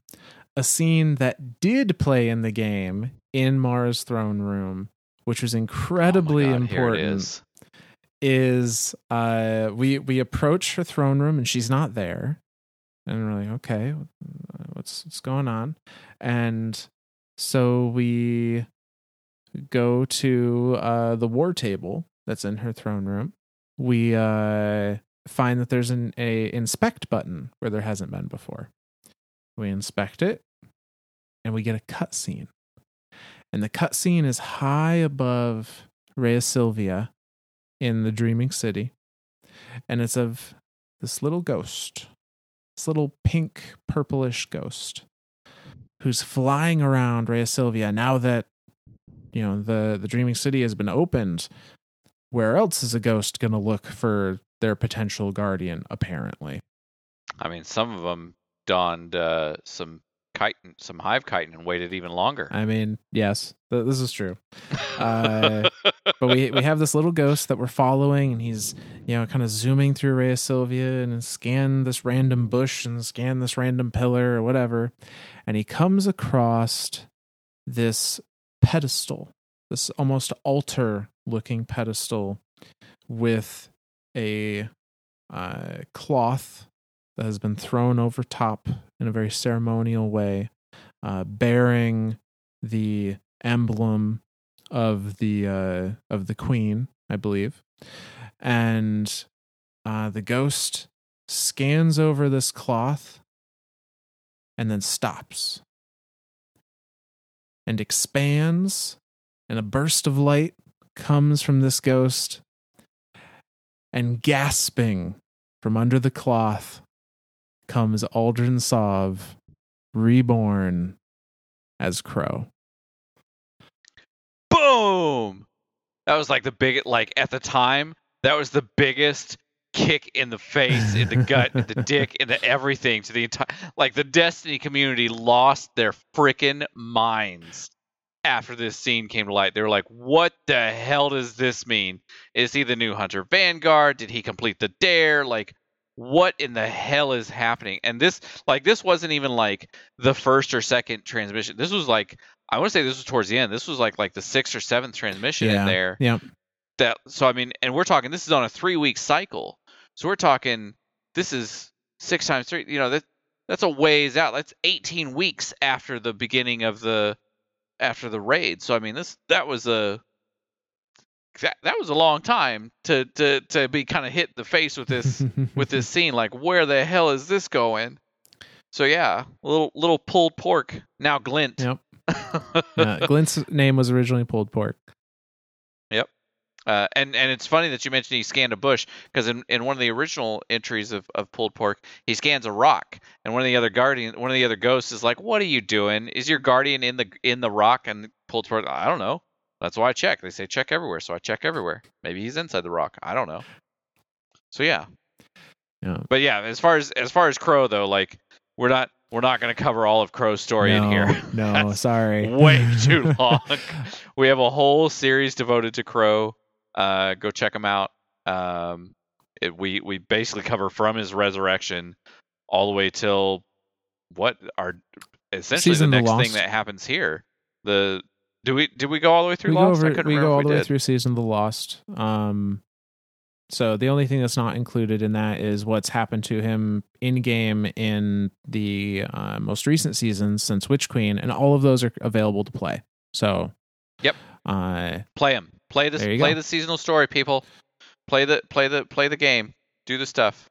But so sticking with our Awoken series, we're not going to go off into Crow because he's kind of outside of the Awoken at this point.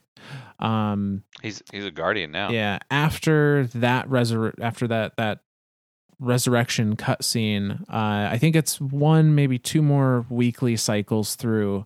Mara gives us the message of, I can't stay here. I'm not going to stay at the Dreaming City. I need to leave because I have a war to fight elsewhere. I'm going to trust you and Petra to hold the line here in the Soul System, and I'll be back. And then she leaves, essentially. Poof. Just poop. Gone to the ether.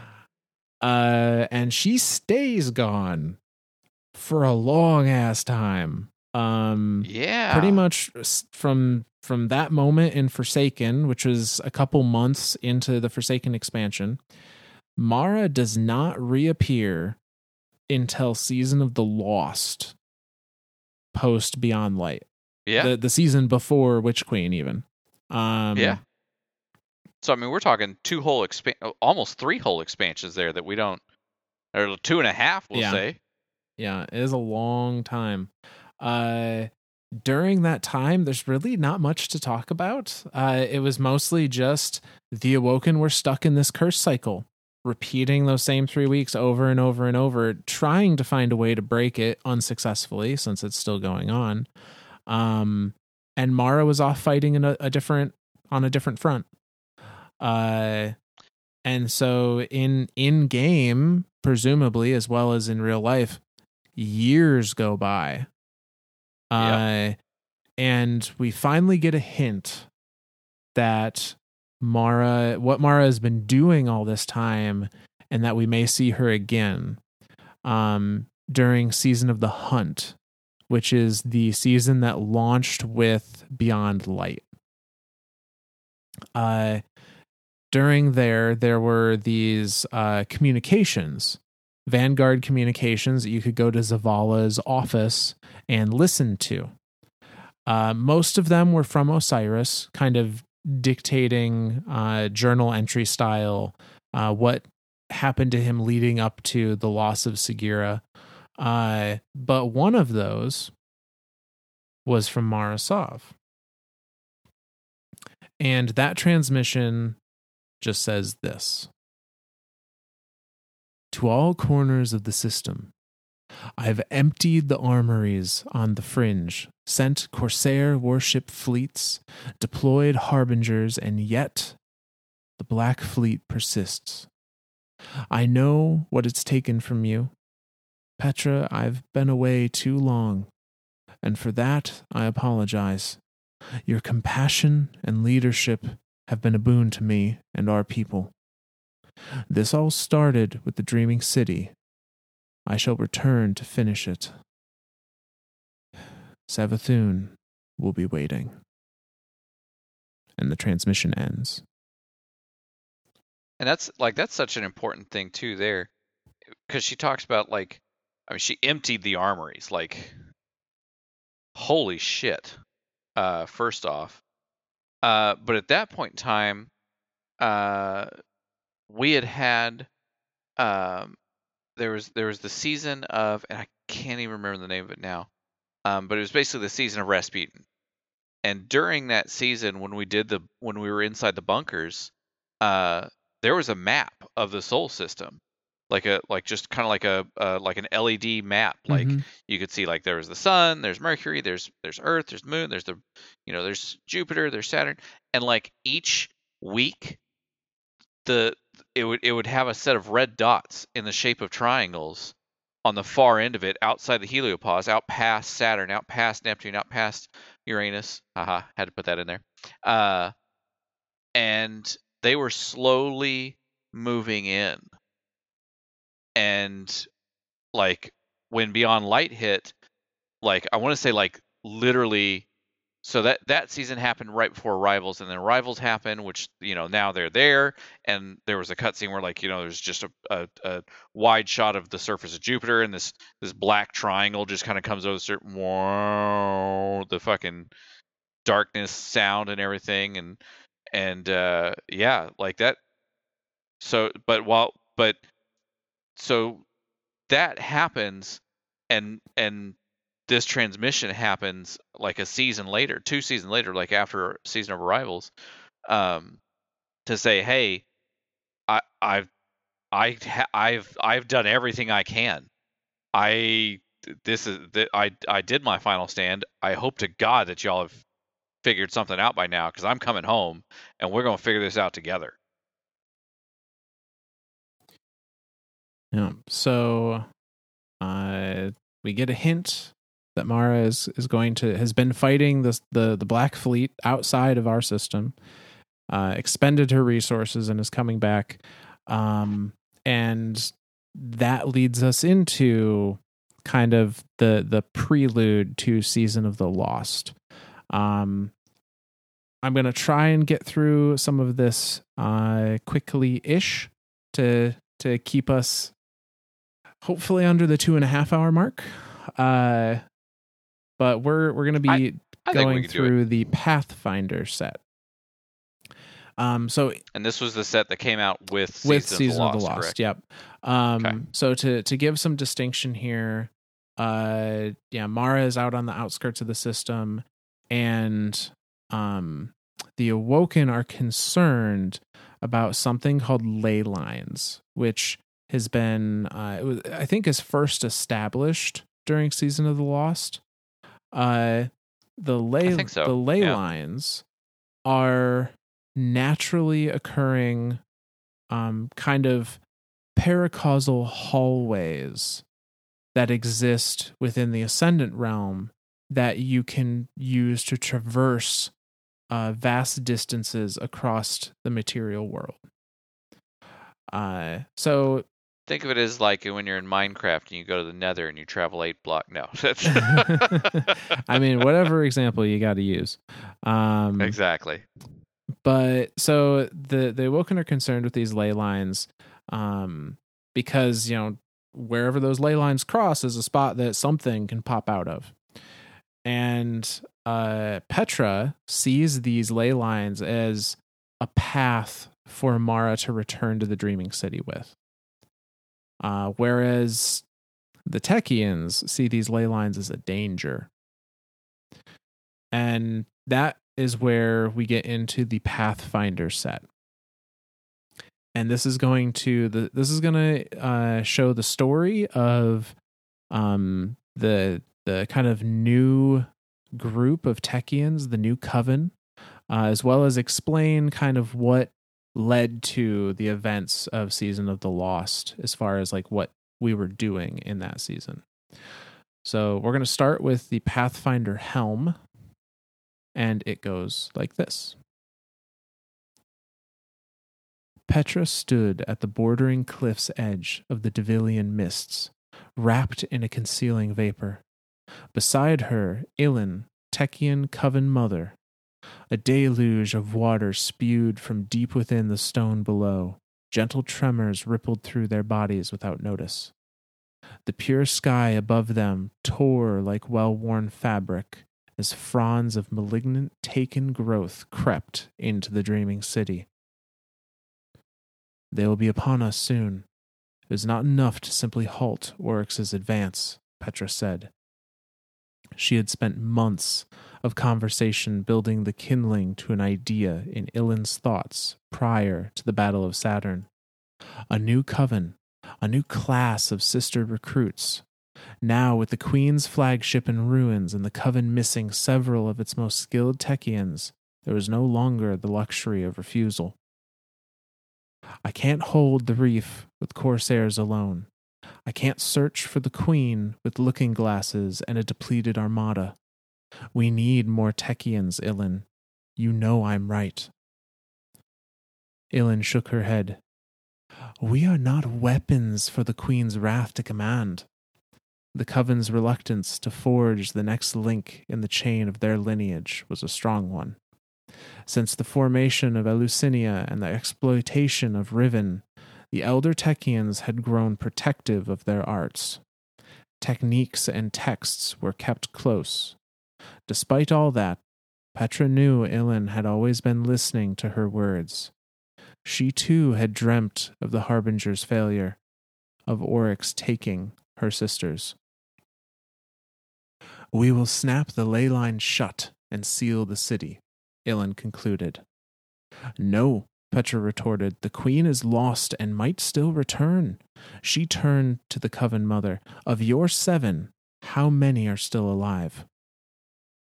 Petra felt a mournful flame stoking beneath Ilin's visor. Precisely, Ilin said. We haven't the strength. Then heed my requests. Petra waved away the mist between them. Train more sisters. Ilin finally broke her gaze with the sky and scowled at Petra. We haven't the time. Training spans decades. Make it work, Petra demanded before taking a breath and continuing. Ilin, I will do whatever you need. Please, can we work through this together? Ilin's head sunk.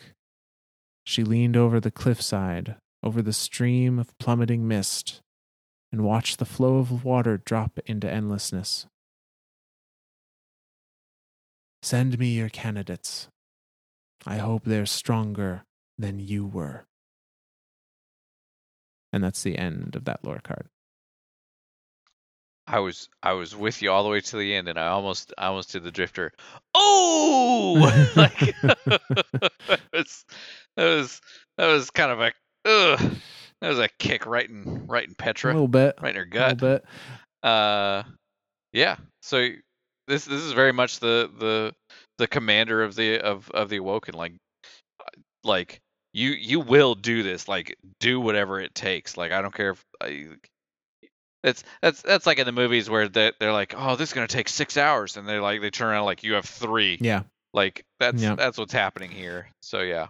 So Petra is, forcefully convincing Ilin. Yeah. We need to train more Techians because we need people to protect us and look for Mara and try to help Mara come back.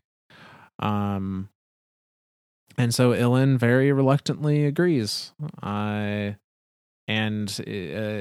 presumably creates like a crash course for Techian arts. That's what I see it as, like Techian arts for dummies. that's what it is. So we get some glimpses into the training for some of these Techians. In the next one, which is the Pathfinder chess piece, which goes like this. Cesari shifted on the wooden operating table. Why must she be the first? She probed the jelly-like substance smeared across her forehead as Elder Kali entered the room. Don't touch that. It's an antiseptic and a binding agent, Kali said, placing a sizable blue crystal-adorned mask next to an assortment of scalpels, hooks, and erosion stencils. Each tool was etched with ceremonial iconography and freshly sharpened. Normally it takes years to become an adept among our rank, but the Queen's Wrath believes time is short. If you survive, these arguments will expedite your training and enhance your abilities. Kelly turned away to work on a mortar and pestle.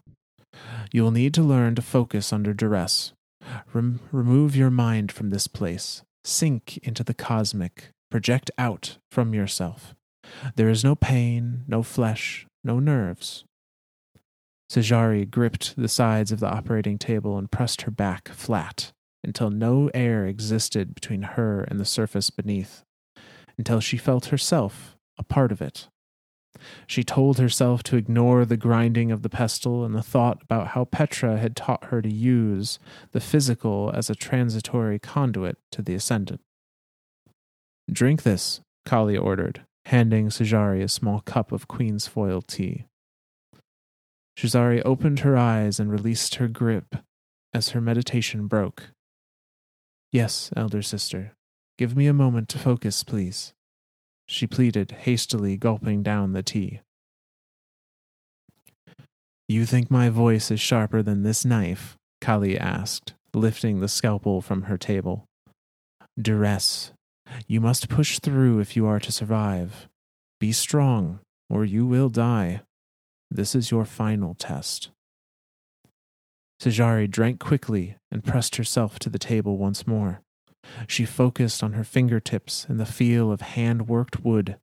The grain formed diminutive pathways for her nails to trace, tiny patterns hidden away within the enormity that surrounded them, only revealed by shrinking one's perspective. She let herself drift. Kali threaded the thin metal edge directly through to the bone of Sejari's skull. A line of incision opened a wave of red, searing penetration through the layers. Overwhelming electrified senses, they gave way to a calming sting in the discordant firing of nerves. A pattern, a texture, the split between what was and what could be. In her mind's eye, Sejari saw the ley lines unfurl like budding petals of a living blossom, nebula-like plumes of pollen. She let herself slip away until the pain of her flesh was only one of many choices that lay before her. And that's the end of that lore card. Did Callie just scalp her? She's affixing the visor that we see all of the Techians wear is apparently permanently affixed to their skull via this operation. And so their final test as a Techian to prove that they is to do this without fucking sedation. Is to be able to meditate yourself so you don't feel the pain, essentially. Get the fuck out of here. Dude, okay. All right. I'm with Petra on this one. Screw the Techians. I'm going to go be a wrathful soldier. That's what's going to happen. Yeah, I'll take the Corsair route, please. Yeah. No, thank you. So... Holy shit. And presumably all of the new Techians went through this. We just saw oh my God. The first, which is Sejari. Yeah. Wasn't ready for that one. Holy crap. You just hit me with all these things live too. You're welcome. I wasn't ready tonight. Okay. I should have prepared myself. But that's fine. I gave you the reading list, although it was a little shorter notice this time around. This is true. This is true. So we're gonna keep moving along with the Pathfinder set. So we can see like the what's happening here. Petra pushing. We need more Techians, and the Techians fulfilling her request. Although they're doing things, Kelly said like normally this doesn't happen until years into your training, but it's happening now because we don't have another choice. I hope you live, essentially. Yeah. So that leads us into the Pathfinder grips, the gloves. And it goes like this. Yulia placed her hands on the focusing crystal once more. It had been months since she had seen the stars. Her view every day was instead of the same stone chamber she shared with 12 others. It doubled as both training ground and lodging for a new crop of Techians. The mustiness made Yulia crave the open air of the dreaming city's skyward turrets. She imagined them piercing the sky like masts and drawing the clouds into sails. In her mind, the whole city sailed through the ascendant ocean, navigating the ley lines like currents. Yulia placed herself there, a voyage, a turret crow's nest in search of distant land, ascendant anchors restraining cloud sail billows against the wind of her will. She tried to introduce that place to this one, to let them meet and exchange atmosphere. Make this real, she thought. But it was nothing more than a thought. The concepts were familiar, but the execution was still foreign. Yulia adjusted the crystal in her hands as if the orientation mattered. Of all her sisters, only she still couldn't shape the ley lines. They're going to shift soon, you know, Alston chided. I know, Yulia spat back without looking. An explosion shook the room, raining plumes of dust over them and breaking their concentration. Damn it! Yulia slammed a fist into the smooth stone and cast the crystal orb across the floor. Why are we training in a war zone? Alston watched the crystal skip to the edge of the chamber. This place is built upon a crossroads of ley lines. If you can't align with them here... Don't say it, Yulia hissed as she stood to retrieve the crystal. I need to try again. As she walked, the wall before her illuminated and split into a doorway. Pt.11 entered the chamber, haggard, soot dulling the sheen of her armor. Yulia stopped in her tracks. She hid away her embarrassment, despite knowing that Petra hadn't seen her cast away the focusing crystal. Petra's foot tapped the crystal. She bent and scooped it from the ground and looked to Yulia's empty hands. Do not lose this. There aren't many left. My apologies. I need to try again. Petra scanned the faces of each of the 13 would-be Techians before her. The creases beneath their eyes drew deeper from stress and lack of sleep. I had trouble just the same. Let me show you how I did it. And that's the end of that card. Oh, little Techians in training. So, no. Yeah. I don't know whose side to pick now. It's so cute. No, They're I'm stuck in a Corsairs. cave and being forced to do this in an active war zone. Yeah, I choose Corsair. That's cute though. Like Petra's like hey, let me show how I did it, and then all the younglings. Oh, how'd you do it? Yay! Like yeah. I like it. So Petra's at least understands this. This is a lot. I mean, Petra went through the Techian training to at least a point before she ended up leaving, but she's been through some of this. She understands what they're going through and what she's asking of them by saying we need them trained. So that brings us to one of these Techian trainees that we need to pay particularly close attention to. And that is the trainee Austin that was mentioned briefly in the previous card. They have an interaction in this next one that's pretty important to what happens next. So this is the card from the Pathfinder's legs, the leg armor. And it goes like this. Austin sat in silence with eyes shut. Ley lines swept over her in waves, in pulses, which she slowly brought into alignment with her own. Entanglement. It was not the first time she had pressed herself into symbiosis with the ascendant plane. She'd been through the thoughts of all the sisters in her coven. She had dreamt with Petra and harvested secrets from her, with the Queen's wrath being none the wiser. Austin knew they were meant to save Queen Mara Sov. They were meant to find her and restore the throne. She had been searching the ley lines for a path to the queen each night after her training.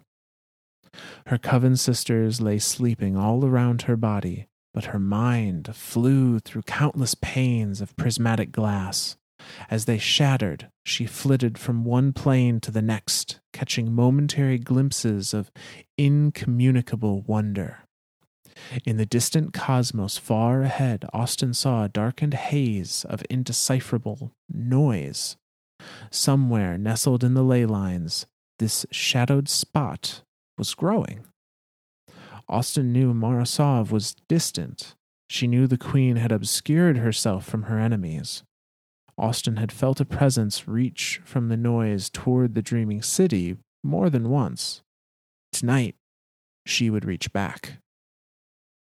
Austin focused her will on a path to the distant noise, and as she did so, the way was open, but still so far. She reached out with her physical body, placing a hand in the air before her and splitting the oxygen with her touch. She carved a slit in reality through the molecules of the air, and the path anchored to it at her command.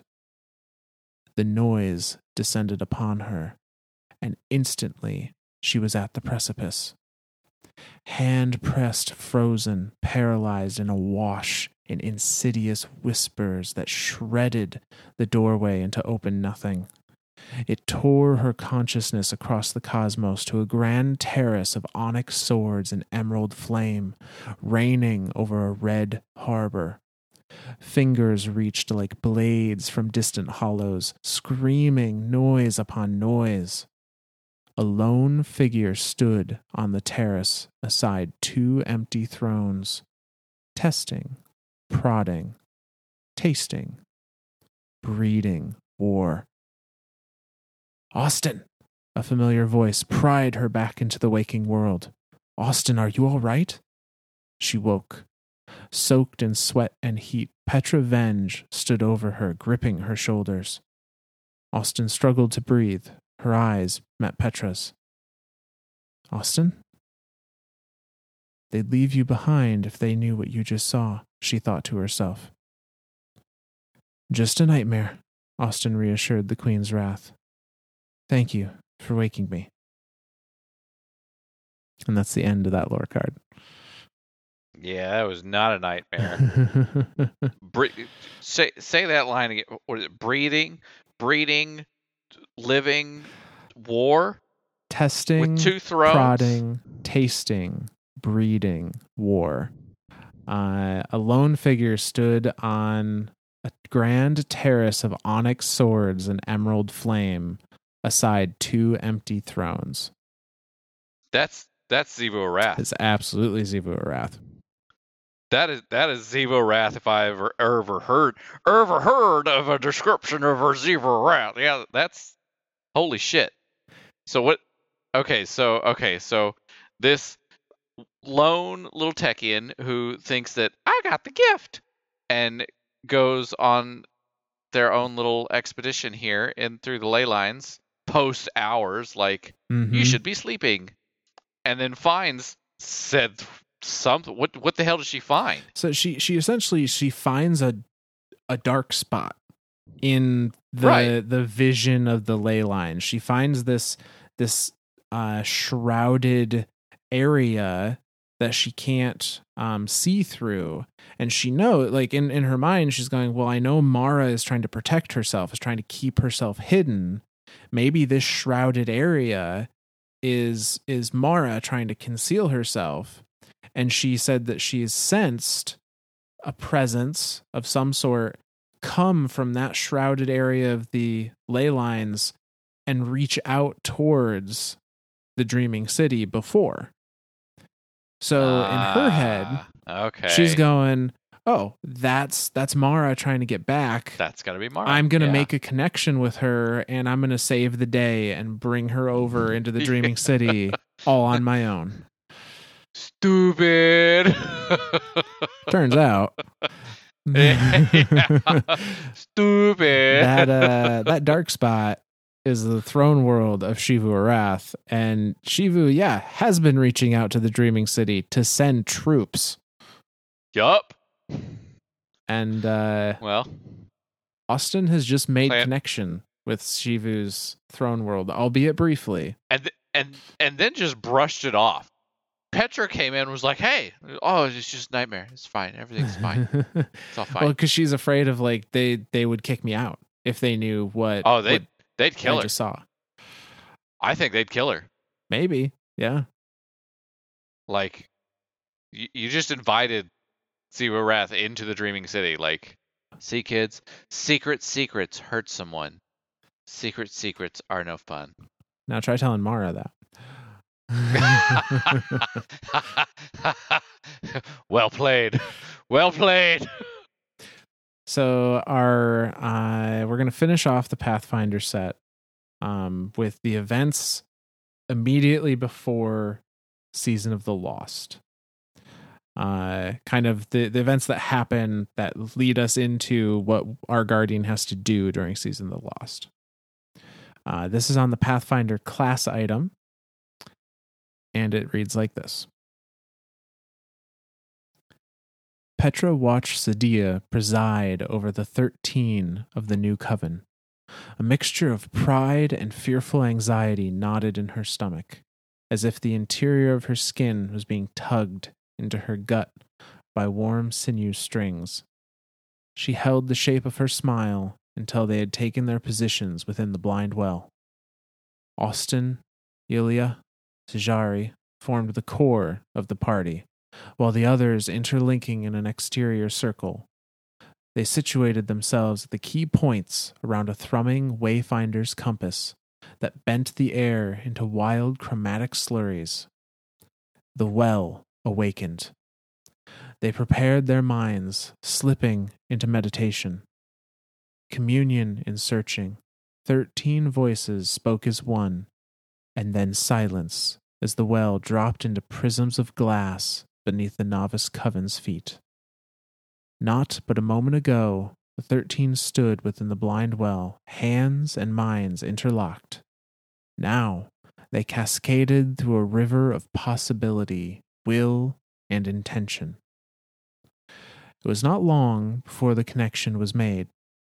Queen Morosov's voice filled their thoughts, and they drew to it like gravity. The Coven sisters skipped between ley lines, ricocheting from time to place until they found themselves swirling in the whirlpool accretion of a brilliant Celestine goddess, their queen. Not far beyond it, Austin again saw the dark noise. She kept her eye upon it while each of her sisters reached out until the image of Morosov manifested and her words found footing in understanding. They focused their will upon her words, and before them a pale screen of fog and glass gave way into a distant ley line beyond Soul. "You have done well, my Techians," said Mara, stepping from the nothing into their presence. She placed her hand on the Wayfinder's compass. "Take me home."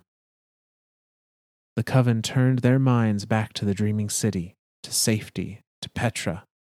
But as they began their return journey through the Ascendant Plane and across the ley lines, they felt the presence of another watching. At the edges of the accretion, a din of distorted noise pursued them. Mara glowered at Austin before turning and raising her palms. With a single word, the ley line shattered behind them, sending a lance of energy through the heart of the noise as they sped away toward the Dreaming City. "I will not suffer a bloodied mongrel at my heels," whispered Mara. "Keep your focus. She will be back." Austin could feel the noise encircling them again, as it had done to her that night in her bed. It would suffocate them in this dream. Each time the Coven shifted ley lines, so too did the noise. She knew they could not escape it, and through her, so did her sisters. It descended upon them, and as it grew, the noise manifested into whispers. Austin's mind could think of nothing but one name, Shivu Arath. She could see the dreaming city, but the image wasn't clear. The sharpness of the connection was darkening. Her sisters felt her worry. They did not have the strength to escape. Their minds aligned on an action. Austin grabbed the compass and placed it in Mara's hands. "We will ensure your arrival." Each sister shifted her thoughts from the dreaming city to her own corner of the ascendant plane, and with a burst of will, they scattered themselves across the ley lines. The noise halted momentarily, and then split in every direction to follow them. Morosov crashed to her feet as she connected with the floor of the blind well. "My queen," Petra looked to quickly sealing rift from which she fell. "Where are the others?" And that's the end of that lore card. I mean, that explains exactly what we were doing in Season of Lost. Mm-hmm. Like that was the whole purpose. Like as you're going through Season of Lost, which was the season that led up to Witch Queen, like you're going through all these different ley lines and all these different ascendant planes to try to get these Techians back, to try to essentially rescue them one by one.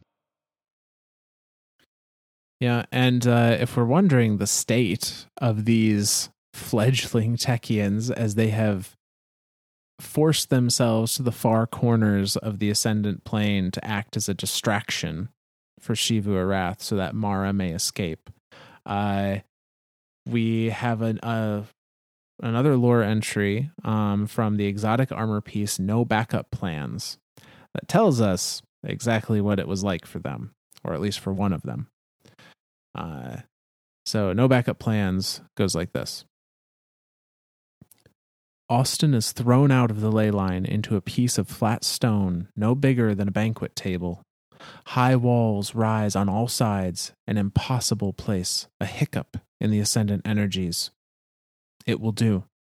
She measures the space to the far corner of the stone cell and then faces the rippling wall of energy that deposited her there. She thrusts her hands back into the flowing magic and uses her skills as a wayfinder to churn the boundaries of the line. Soon the undertow takes hold, and the activity is enough to draw the attention of anything scrabbling through the darkness. She rests, then reaches again into the swirling magic, feeling for something that does not belong. The outstretched arm of a hive thrall, groping blindly through the turbid energy. With worrying immediacy, she finds one, thin and brittle. Part of it remains shift-bound to an unknown plane. Her hands snap shut and she twists, feeling the limbs splinter in her grasp. The creature shrieks. She steps back and uses the last of her magic to spread a thin crystal wall across the air in front of her, just as a horde of Shivu Arath's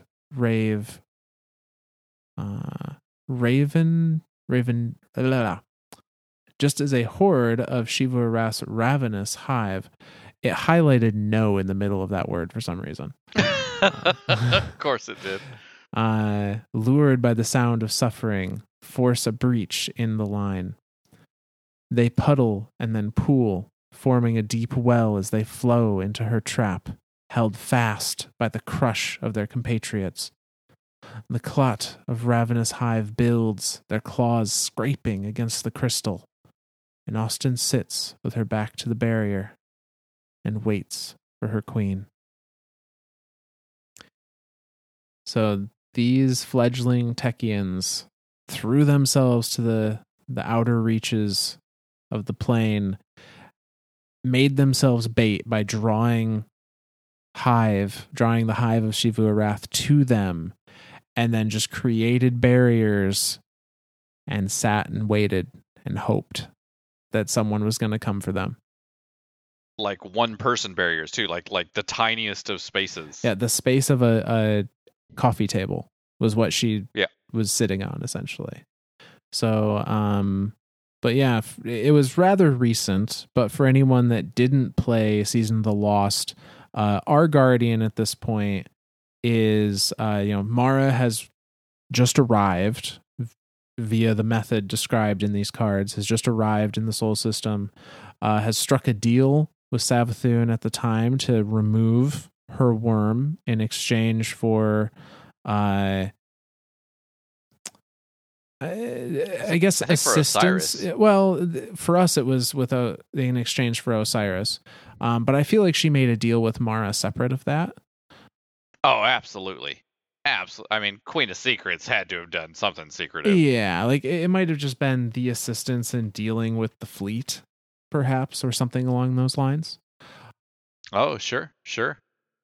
Because at the time, like that would be to ask essentially what would have been a disciple to be, like, hey, Right. maybe come help me fight the witness rather than join him. Yeah. Yeah, no, that'd be a huge bargaining chip there. So, but essentially, she strikes the deal with Savathun. I will exercise your worm if you do uphold this bargain, whatever it may be. But she needs Techians to do it, and all her Techians just scattered to the ascendant plane winds. And so our guardian is tasked with going out into the ascendant plane and finding these Techians and bringing them back so that they can perform this exorcism. And we're fighting the forces of Shivu Arath the entire time. Again, not going to get too much into Crow, but it just to note, like, Crow does make an appearance at this point in the story. He meets Mara, he meets Petra. He doesn't know his connections to them until the end of the season, where Savathun gives him all of his memories back, and induces his most recent of struggles, which we see play out in Season of the Risen. Poor guy. He's essentially the only guardian that has all of his memories. Yes. Yeah. Well, Savathun would be the only other. Yeah. I guess he's not a guardian. Lightbearer would be the better term there. Right. But so as far as the story goes, the only other point of relevance that I want to point out for the Awoken in particular is that in the Witch Queen, immediately following Season of the Lost, where Mara attempts to murder Savathun and is kind of successful, just to have Savathun then revived, unbeknownst to everybody. that was the plan all along. But the only other interaction we have that's relevant for the Awoken and for Mara in the Witch Queen thus far has been the Parasite quest.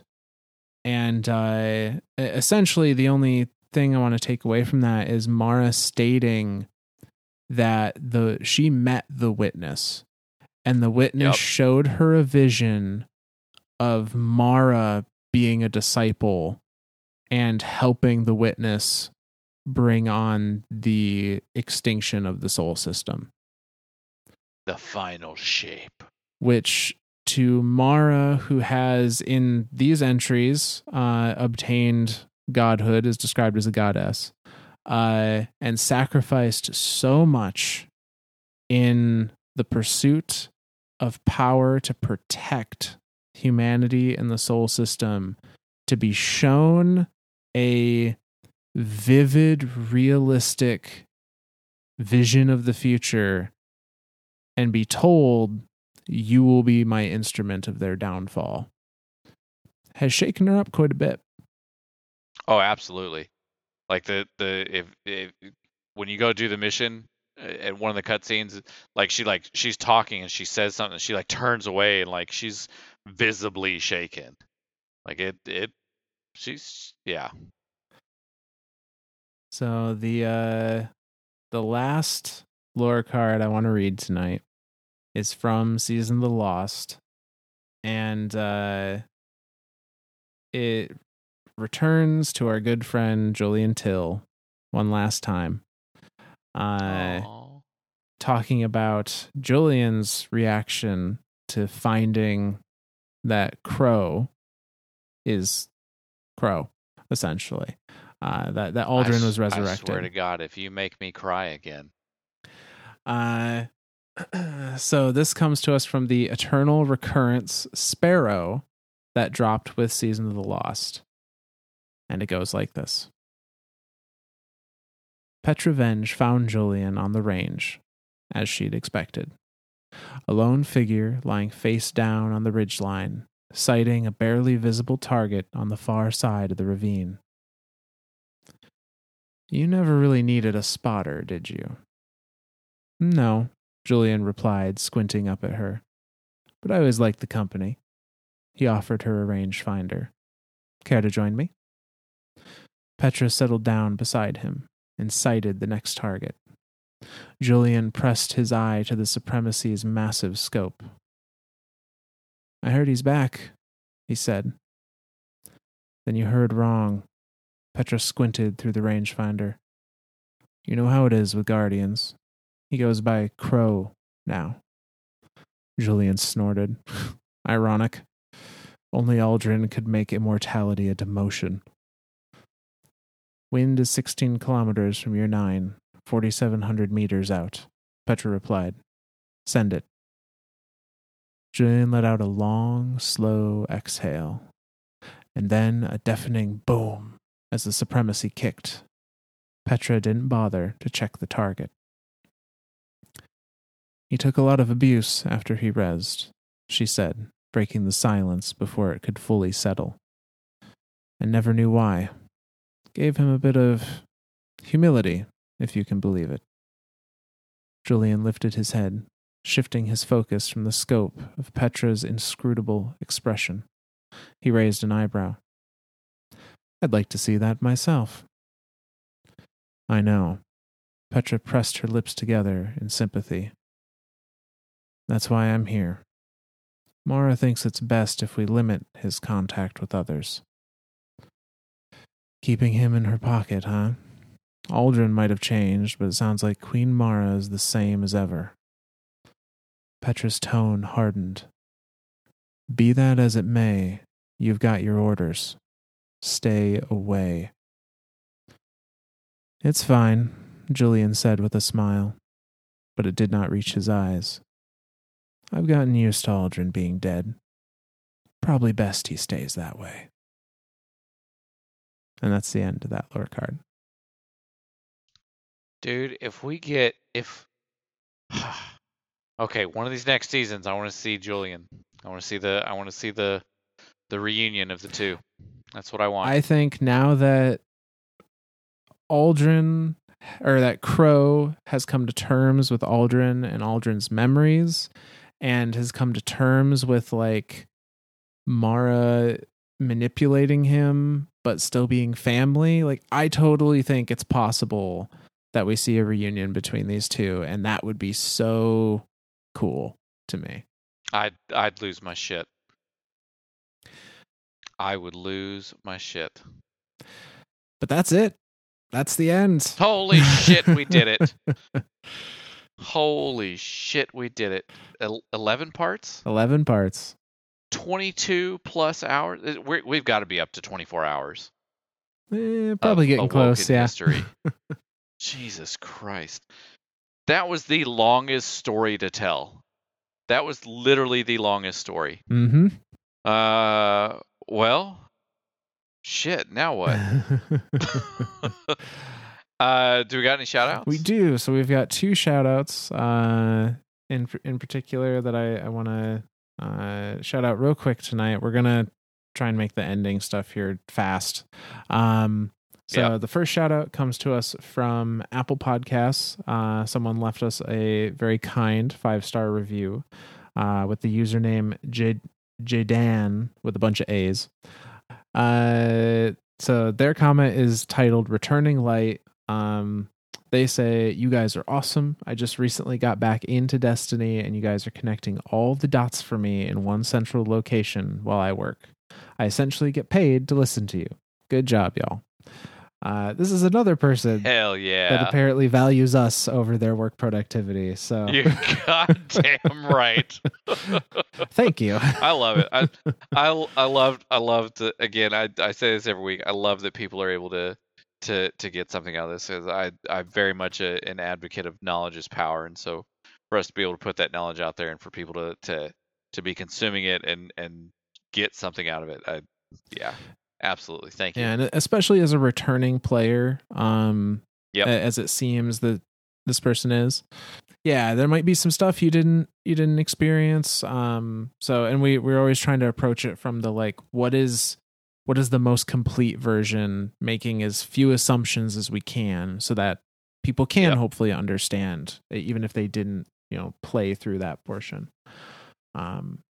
But our second shout out for tonight comes to us from Audible, and actually, this is specifically the UK version of Audible, which I thought was kind of cool. Ooh. So we're international, baby. I know, right? Hell yeah. So this was a 5-star review on Audible. Thank you very much.